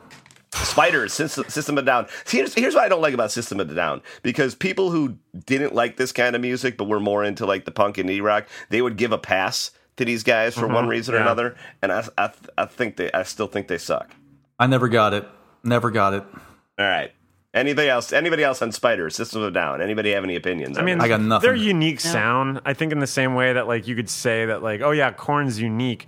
Having said that, I don't really want to listen to it. What did we say earlier? I mean, Just to be because fair it's though, different like I doesn't mean remember it's when good. I remember when I got really sick off of painkillers, when I had my wisdom teeth taken out, and I vomited. And now that was unique because I usually only vomit if I drink too much. You know what I mean? Yeah. Like, But it's still vomit. still vomit. All right. If there's a gem for me on the screen, I'm really going after these bands. These cannot be any of the poll quote. We're tagging there's like a lot American of- Pearl. Right. There are a lot of loyal listeners, a lot of avid fans who Listen, these cannot guys are all wait. richer than I will ever be. I'm punching up. They Okay, I'm cannot punching up. wait for us to cover this soundtrack, because I think they know that none of us like this kind of music. But Okay, all right, so next up. That said, if there's a gem on this soundtrack, I'd say it's Automatic by American Pearl. Formed song. in 97 by guitarist and tattoo artist Kevin Quinn, guitarist Kevin Rogenton. Did you say tattoo artist? Yeah, of course. Yeah, that makes sense. Yeah. Yeah, LA yeah. club scene guys, signed to Wind Up in 99, opened for Buck Cherry, The Cult, played Woodstock 99. Of All course, makes they open sense. for Buck Cherry. But- Of Exactly, course, they yeah, open for yeah. Buck Cherry. Their debut was produced by Steve Jones of the Sex Pistols. And That's crazy. In addition to being featured in Scream 3, Automatic is also featured in Dragon Ball Z, Lord Slug, and they would have. Is this a Wind Up Records production? As And well? then they also were on Dragon Ball Z, Cooler's Revenge with Revelation. Oh, I always 7 preferred Years. Freddy's Revenge to Cooler's Revenge. Listen. I'll say this: some people are American Pearl Automatic fans. I'm more of an American Girl Automatic for the People fan. You know what I mean? Oh, God. That's where my wavelength goes. All right. Okay, track Jesus. number 6. Fall, Seven Dust, who are a bit of an anomaly in the hard rock scene because they had a black lead singer. You know what? Yeah, I will. yeah. Here's my defense of Seven Dust. I thought that there were a couple songs in that first album that are actually pretty good. I will say that. They, I thought they had some good songs. Yeah, formed in 94. They played the infamous Woodstock 99, toured with Slipknot, Korn, Nonpoint, Reveille, Mudvayne, Limp Bizkit, and Chicago's own, the South Suburbs own Disturbed. They're from around my side of town. They were a big deal. Now, Surprised Disturbed isn't on here, to be honest. Yeah, with you. honestly, I don't think they were big enough yet. I don't think they'd really hit until like 01. They were a bonus track. It was, for the 20th 01 anniversary. was, yeah. Well, you know what killed a lot of this music was September 11th. That's why Creed kind of took off and these other bands kind of fell off because labels were looking for more positive tunes. But because I want to talk about the producer on this track. It was recorded by producer Sylvia Massey.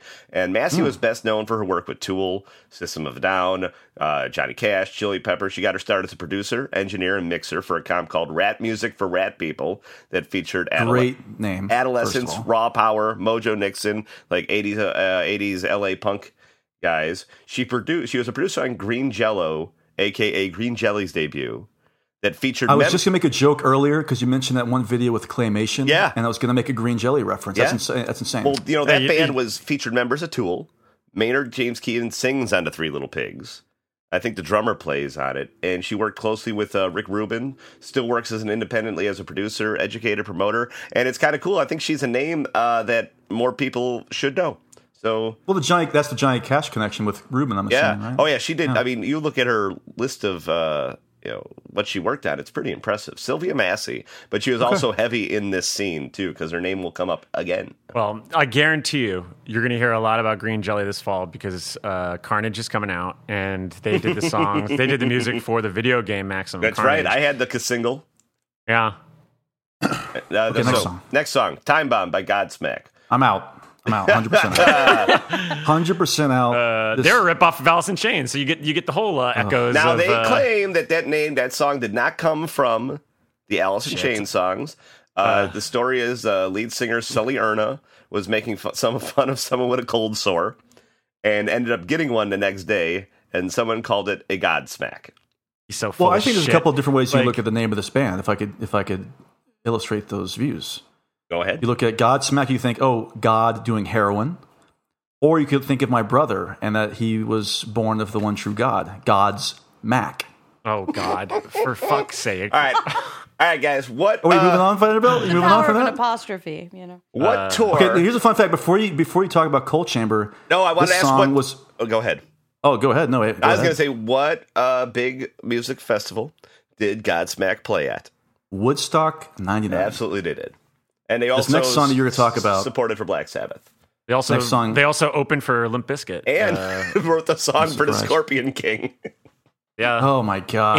And their song was the theme song for MTV's Fear. Look, I don't like Godsmack. I hate them. I always thought they were a total ripoff of Alice in Chains. But man, that fucking song Voodoo is not too bad. It's got an atmosphere. I'll give it that. Look, Is some that people Fear like the that Mark song Wahlberg Voodoo, movie? and for Voodoo, for me, it's like I like Voodoo from Friday Night Lights, and I like Hoodoo Voodoo by Woody Guthrie. That's fine. That's good too. Love Friday Night Lights. Like It's good show. My joke for this next song is that it was rejected from the Fight Club soundtrack. Oh. What's it called, Vanderbilt? It's called Tyler's Song by Coal Chamber. Oh. Jesus Now Christ. the other label that seems to come up a lot was they were signed to Roadrunner. Roadrunner, I think, also signed Nickelback early on. They were playing. Thank you so much to Roadrunner Records. They were playing. They played Ozfest. They were featured on the soundtrack of another horror classic. Do you guys know which one from 1998-99? Featuring Urban Legend Final Cut. featuring a famous rock and roller. Oh, is it Urban Legend? No, it's not. Because you get a famous rock and roller in there, and Jared Leto. Get out of here! It's a Strange Land with fucking Dee Snider, man. Oh yeah, You want to actually. talk with Kevin Gage from Heat. Oof. So Straight- I Death is for the remember- Dead. He I remember gives all thinking these the movie was platitudes. fucked up. Yeah, that's a fucked up movie, yo. That's Okay. Coal Chamber. Up next, So Real, Static X. Now, this was a fun bit of trivia. I did not know this, that Wayne I Static... have some trivia for you, too. Wayne about Static this. formed the band after his other band, Deep Blue Dream, disbanded, and that band featured Smashing Pumpkins frontman Billy Corgan. Oh. Now, I like how you actually said Wayne Static and didn't start laughing. No, here's a fun fact. My brother ran into the lead singer of Static X, of course, Wayne Static, on the second floor of Virgin Megastore in Orlando, Florida, dressed just like he is on the stage. And he was like just perusing through the magazines. So surreal. I like Anyway, when that's my story. musicians truly live the life. But this tune appears to be recorded specifically for the soundtrack, or it was like a throwaway from his album, which I wanted to touch on because we didn't touch on this in our Scream 2 episode. The Liz Phair tune, Bloodkeeper, which was, I believe, a B-side or something that she recorded during like her more independent days. And it was supposed to be on the Scream 2 soundtrack, but it got cut. Shame. Yeah. So up next, Crowded Elevator, Incubus. Here's a boring fucking band, huh? No, I disagree I with that. disagree. Here we go. I think Incubus has some good songs. I did too. I think their album "A Crow After the Murder" is pretty fantastic. I don't remember this song, so I cannot speak. This It's was not good. only available as a Japanese aside from being on the Scream 3 soundtrack. It was on the Japanese edition. It was a bonus track of their 99 album, Make Yourself. And they were signed by Paul Pontus, the Epic Immortal A&R guy who was also responsible for signing, Jesus Christ's death. for signing Gore. Close enough. Oh, that was Pontius Pilate. I apologize to him. Sorry. Jen, My people apologize also. Yeah. Jen, that's a Mike Rothman joke. He can say that joke. Jen, Mike, where you're do one you of the stand chosen on people, Incubus? I am. If you put a gun to my head and say name an Incubus song, I would die. Well, now you can say Crowded Elevator. That's right. Yeah. Now, thank you. It's truly a lifesaver. Honestly, one of the more listenable tracks on here, but I think Yeah. that's because it's so boring. This is an It's not interesting. egregious. That's the most contrarian take I've ever in my life. I'll say it's this one of about the more the song. interesting tracks because it's so boring. So as a former Incubus fan, I will say this is definitely more emblematic of their stuff that they did on their sophomore album, or the third album actually.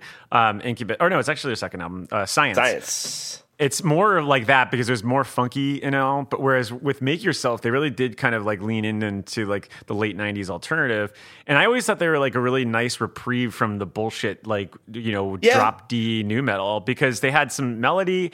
They managed to kind of connect more with that great, like popular 97 alternative a little bit. But I never liked, you'd always hear these total bros that are like, oh, Fungus Among Us and like Science is the best. And it's like, those fucking albums suck. Like it's all new metal bullshit riffing. Well, and you know what I appreciate about Brandon Boyd, the lead singer of Incubus? He let himself go gray.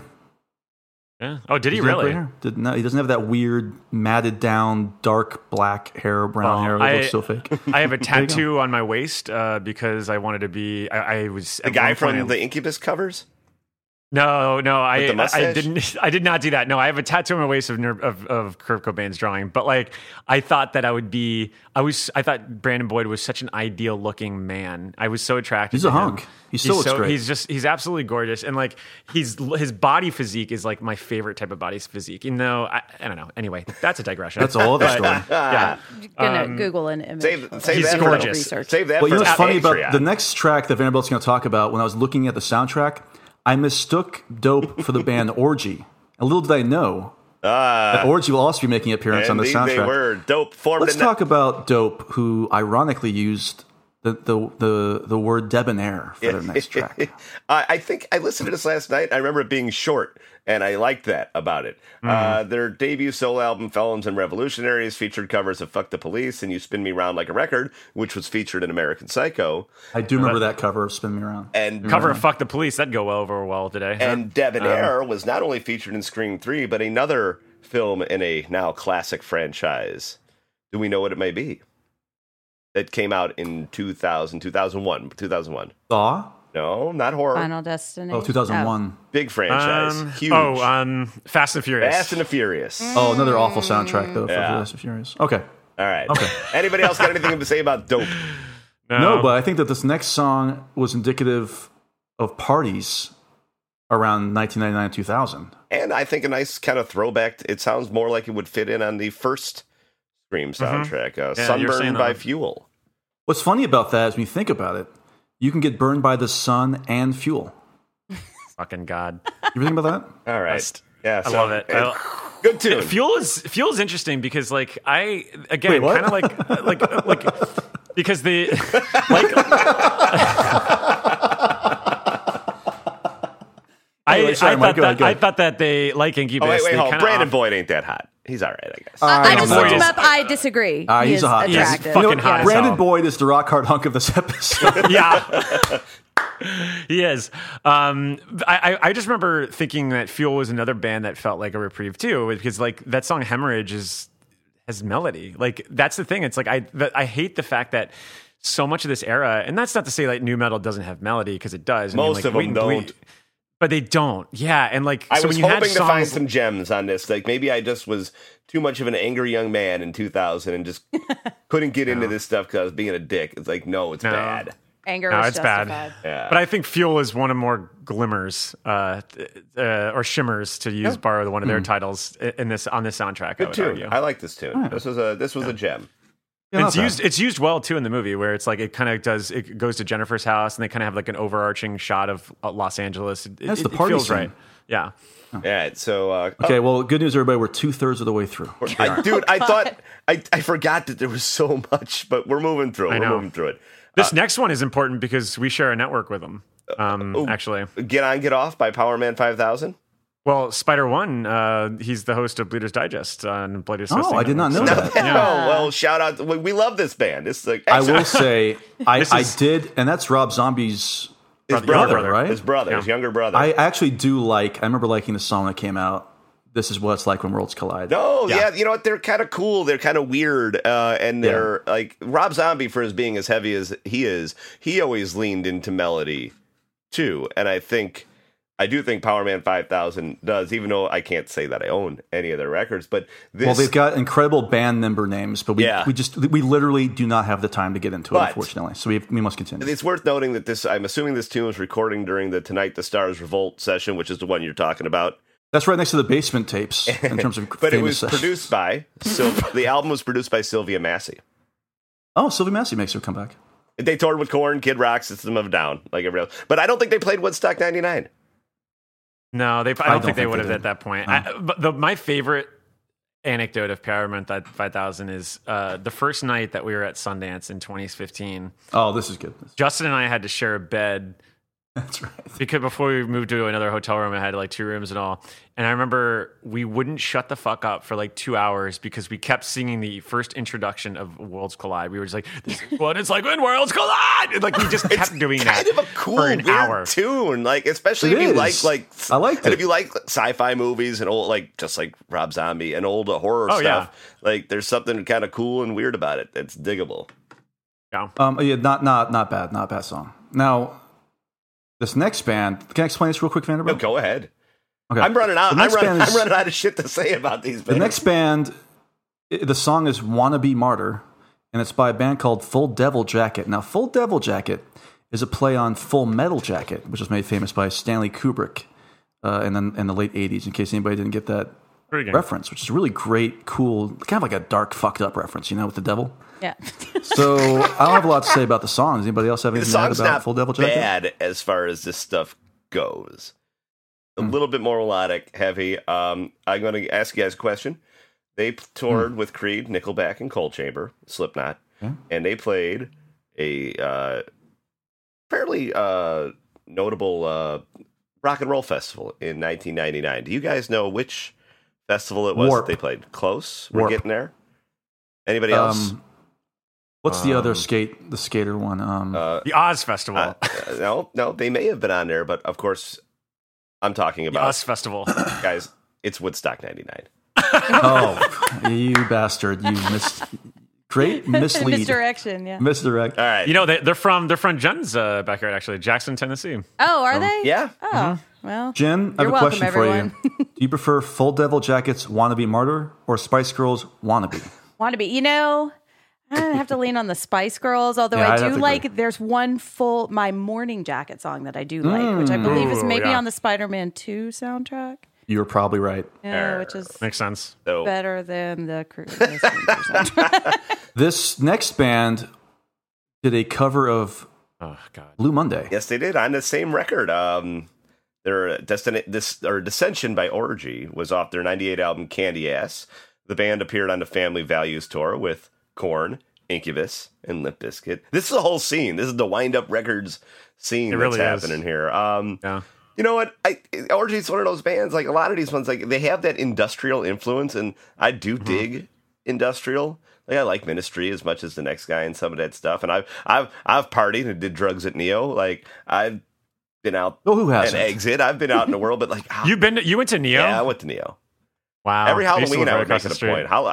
point. Neo was a cool club. I like Neo. I know. I can't believe it shut down. It's crazy. Yeah, well, Lincoln Park Favorite makeup. ain't the same Lincoln Park, right? I was going to say, yeah, not really the same. It's not weird. It's Big probably bands weird from to the go era. to. But like Linkin Park. I guess that's Yeah. the kind of music that it's cool in the club, but I'm never gonna put the record on at home God, when I'm no. drinking, like at my bar in my rumpus room. Well, I think the reason is because we know what you've got fired up. You've got Stain's Crawl fired up on that So old now- turntable. I got there's a funny bit of trivia about Stain that I have here because the Crawl originally appeared on the band's second studio album Dysfunction. Now the band was signed to Flip Electra by a gentleman who made an appearance in Chicago this week with a very drastic look. One Joe Biden? Fred Durst. Fred Durst. Oh. He helped the band record Dysfunction. Now, Stain had been opening for Limp Bizkit at the Webster Theater in Hartford, Connecticut, and the band showed Durst the cover of their Tormented album, which they had put out, and it featured a crucified Barbie doll, Oh, that's fucking edgy as fuck. which led. But this it gets Holy fuck. it gets so silly because so fucked up. This God, it's fucked up. this led Durst to believe the band were Satanists Ooh. and wanted them off the bill.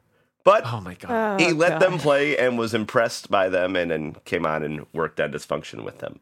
Well, they may not be Satanists, but based on the last couple of years with Aaron Lewis, I assure you, he's going straight My to God. hell. Next track, number 17. Jesus. This is a reference to Conan O'Brien's late night sketch in the year 2000.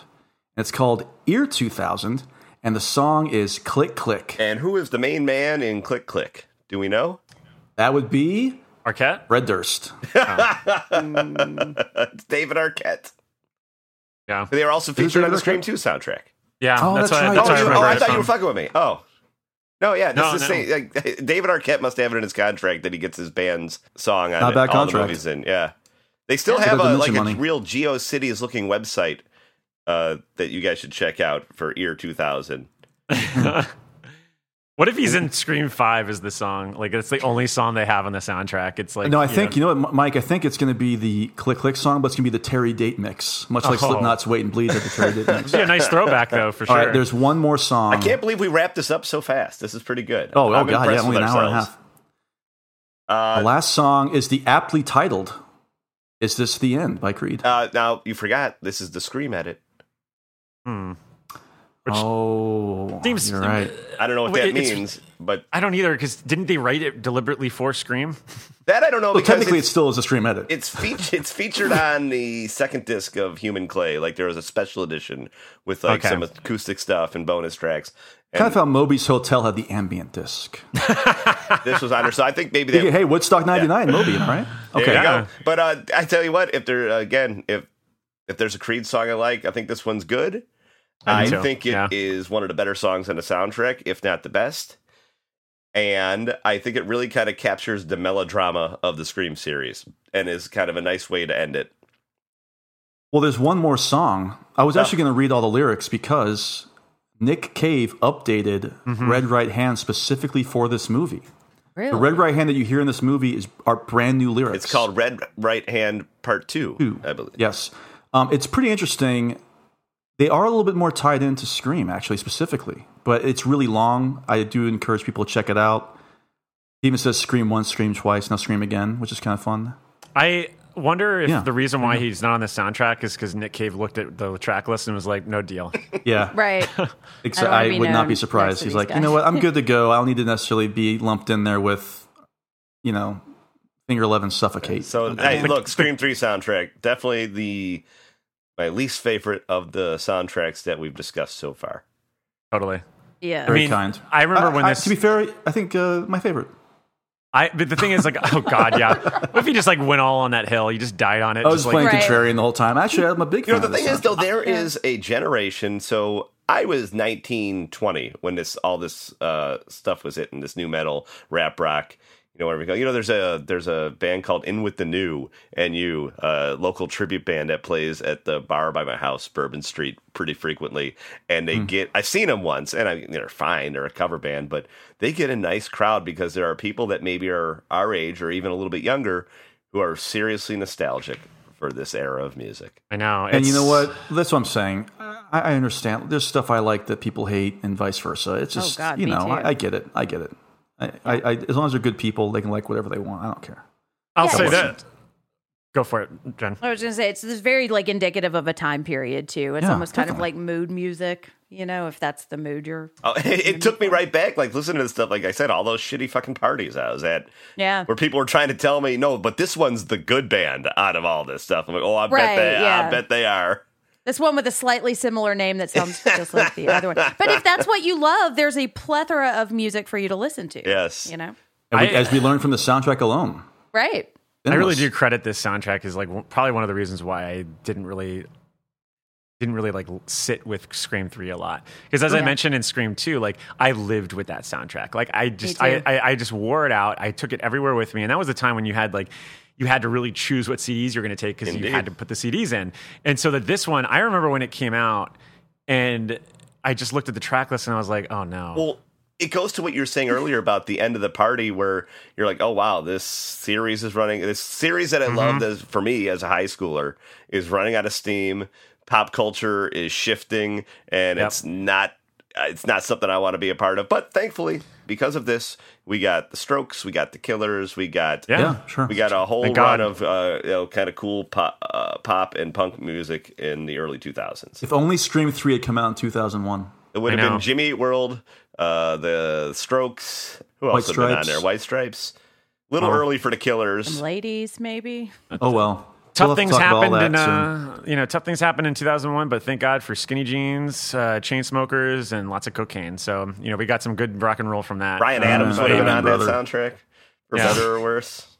For a franchise that is very centered on a really strong female character, 2 strong female characters, this soundtrack has a shocking lack of female vocalists and musicians. So maybe that's part of the disconnect. So none, right? Are there any on this soundtrack? None that I noticed. Yeah.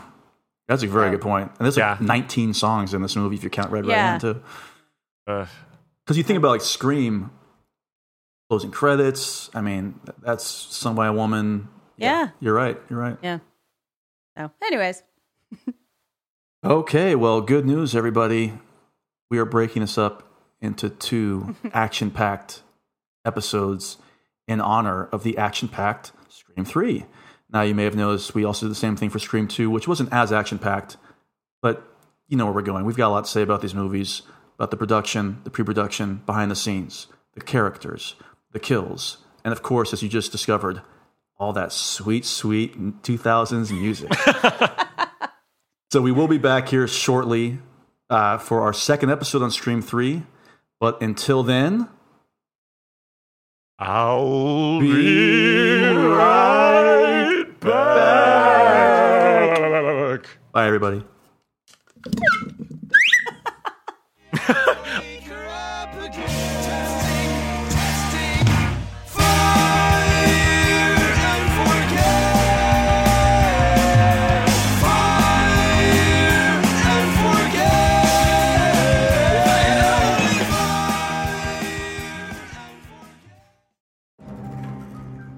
This is the end of our show. For now. We hope you enjoyed this production. If you like our programming, consider searching for other bloody disgusting podcasts, such as Creepy, Horror Queers, The Boo Crew, SCP Archives, Nightlight, Margaret's Garden, Nightmare on Film Street, and more.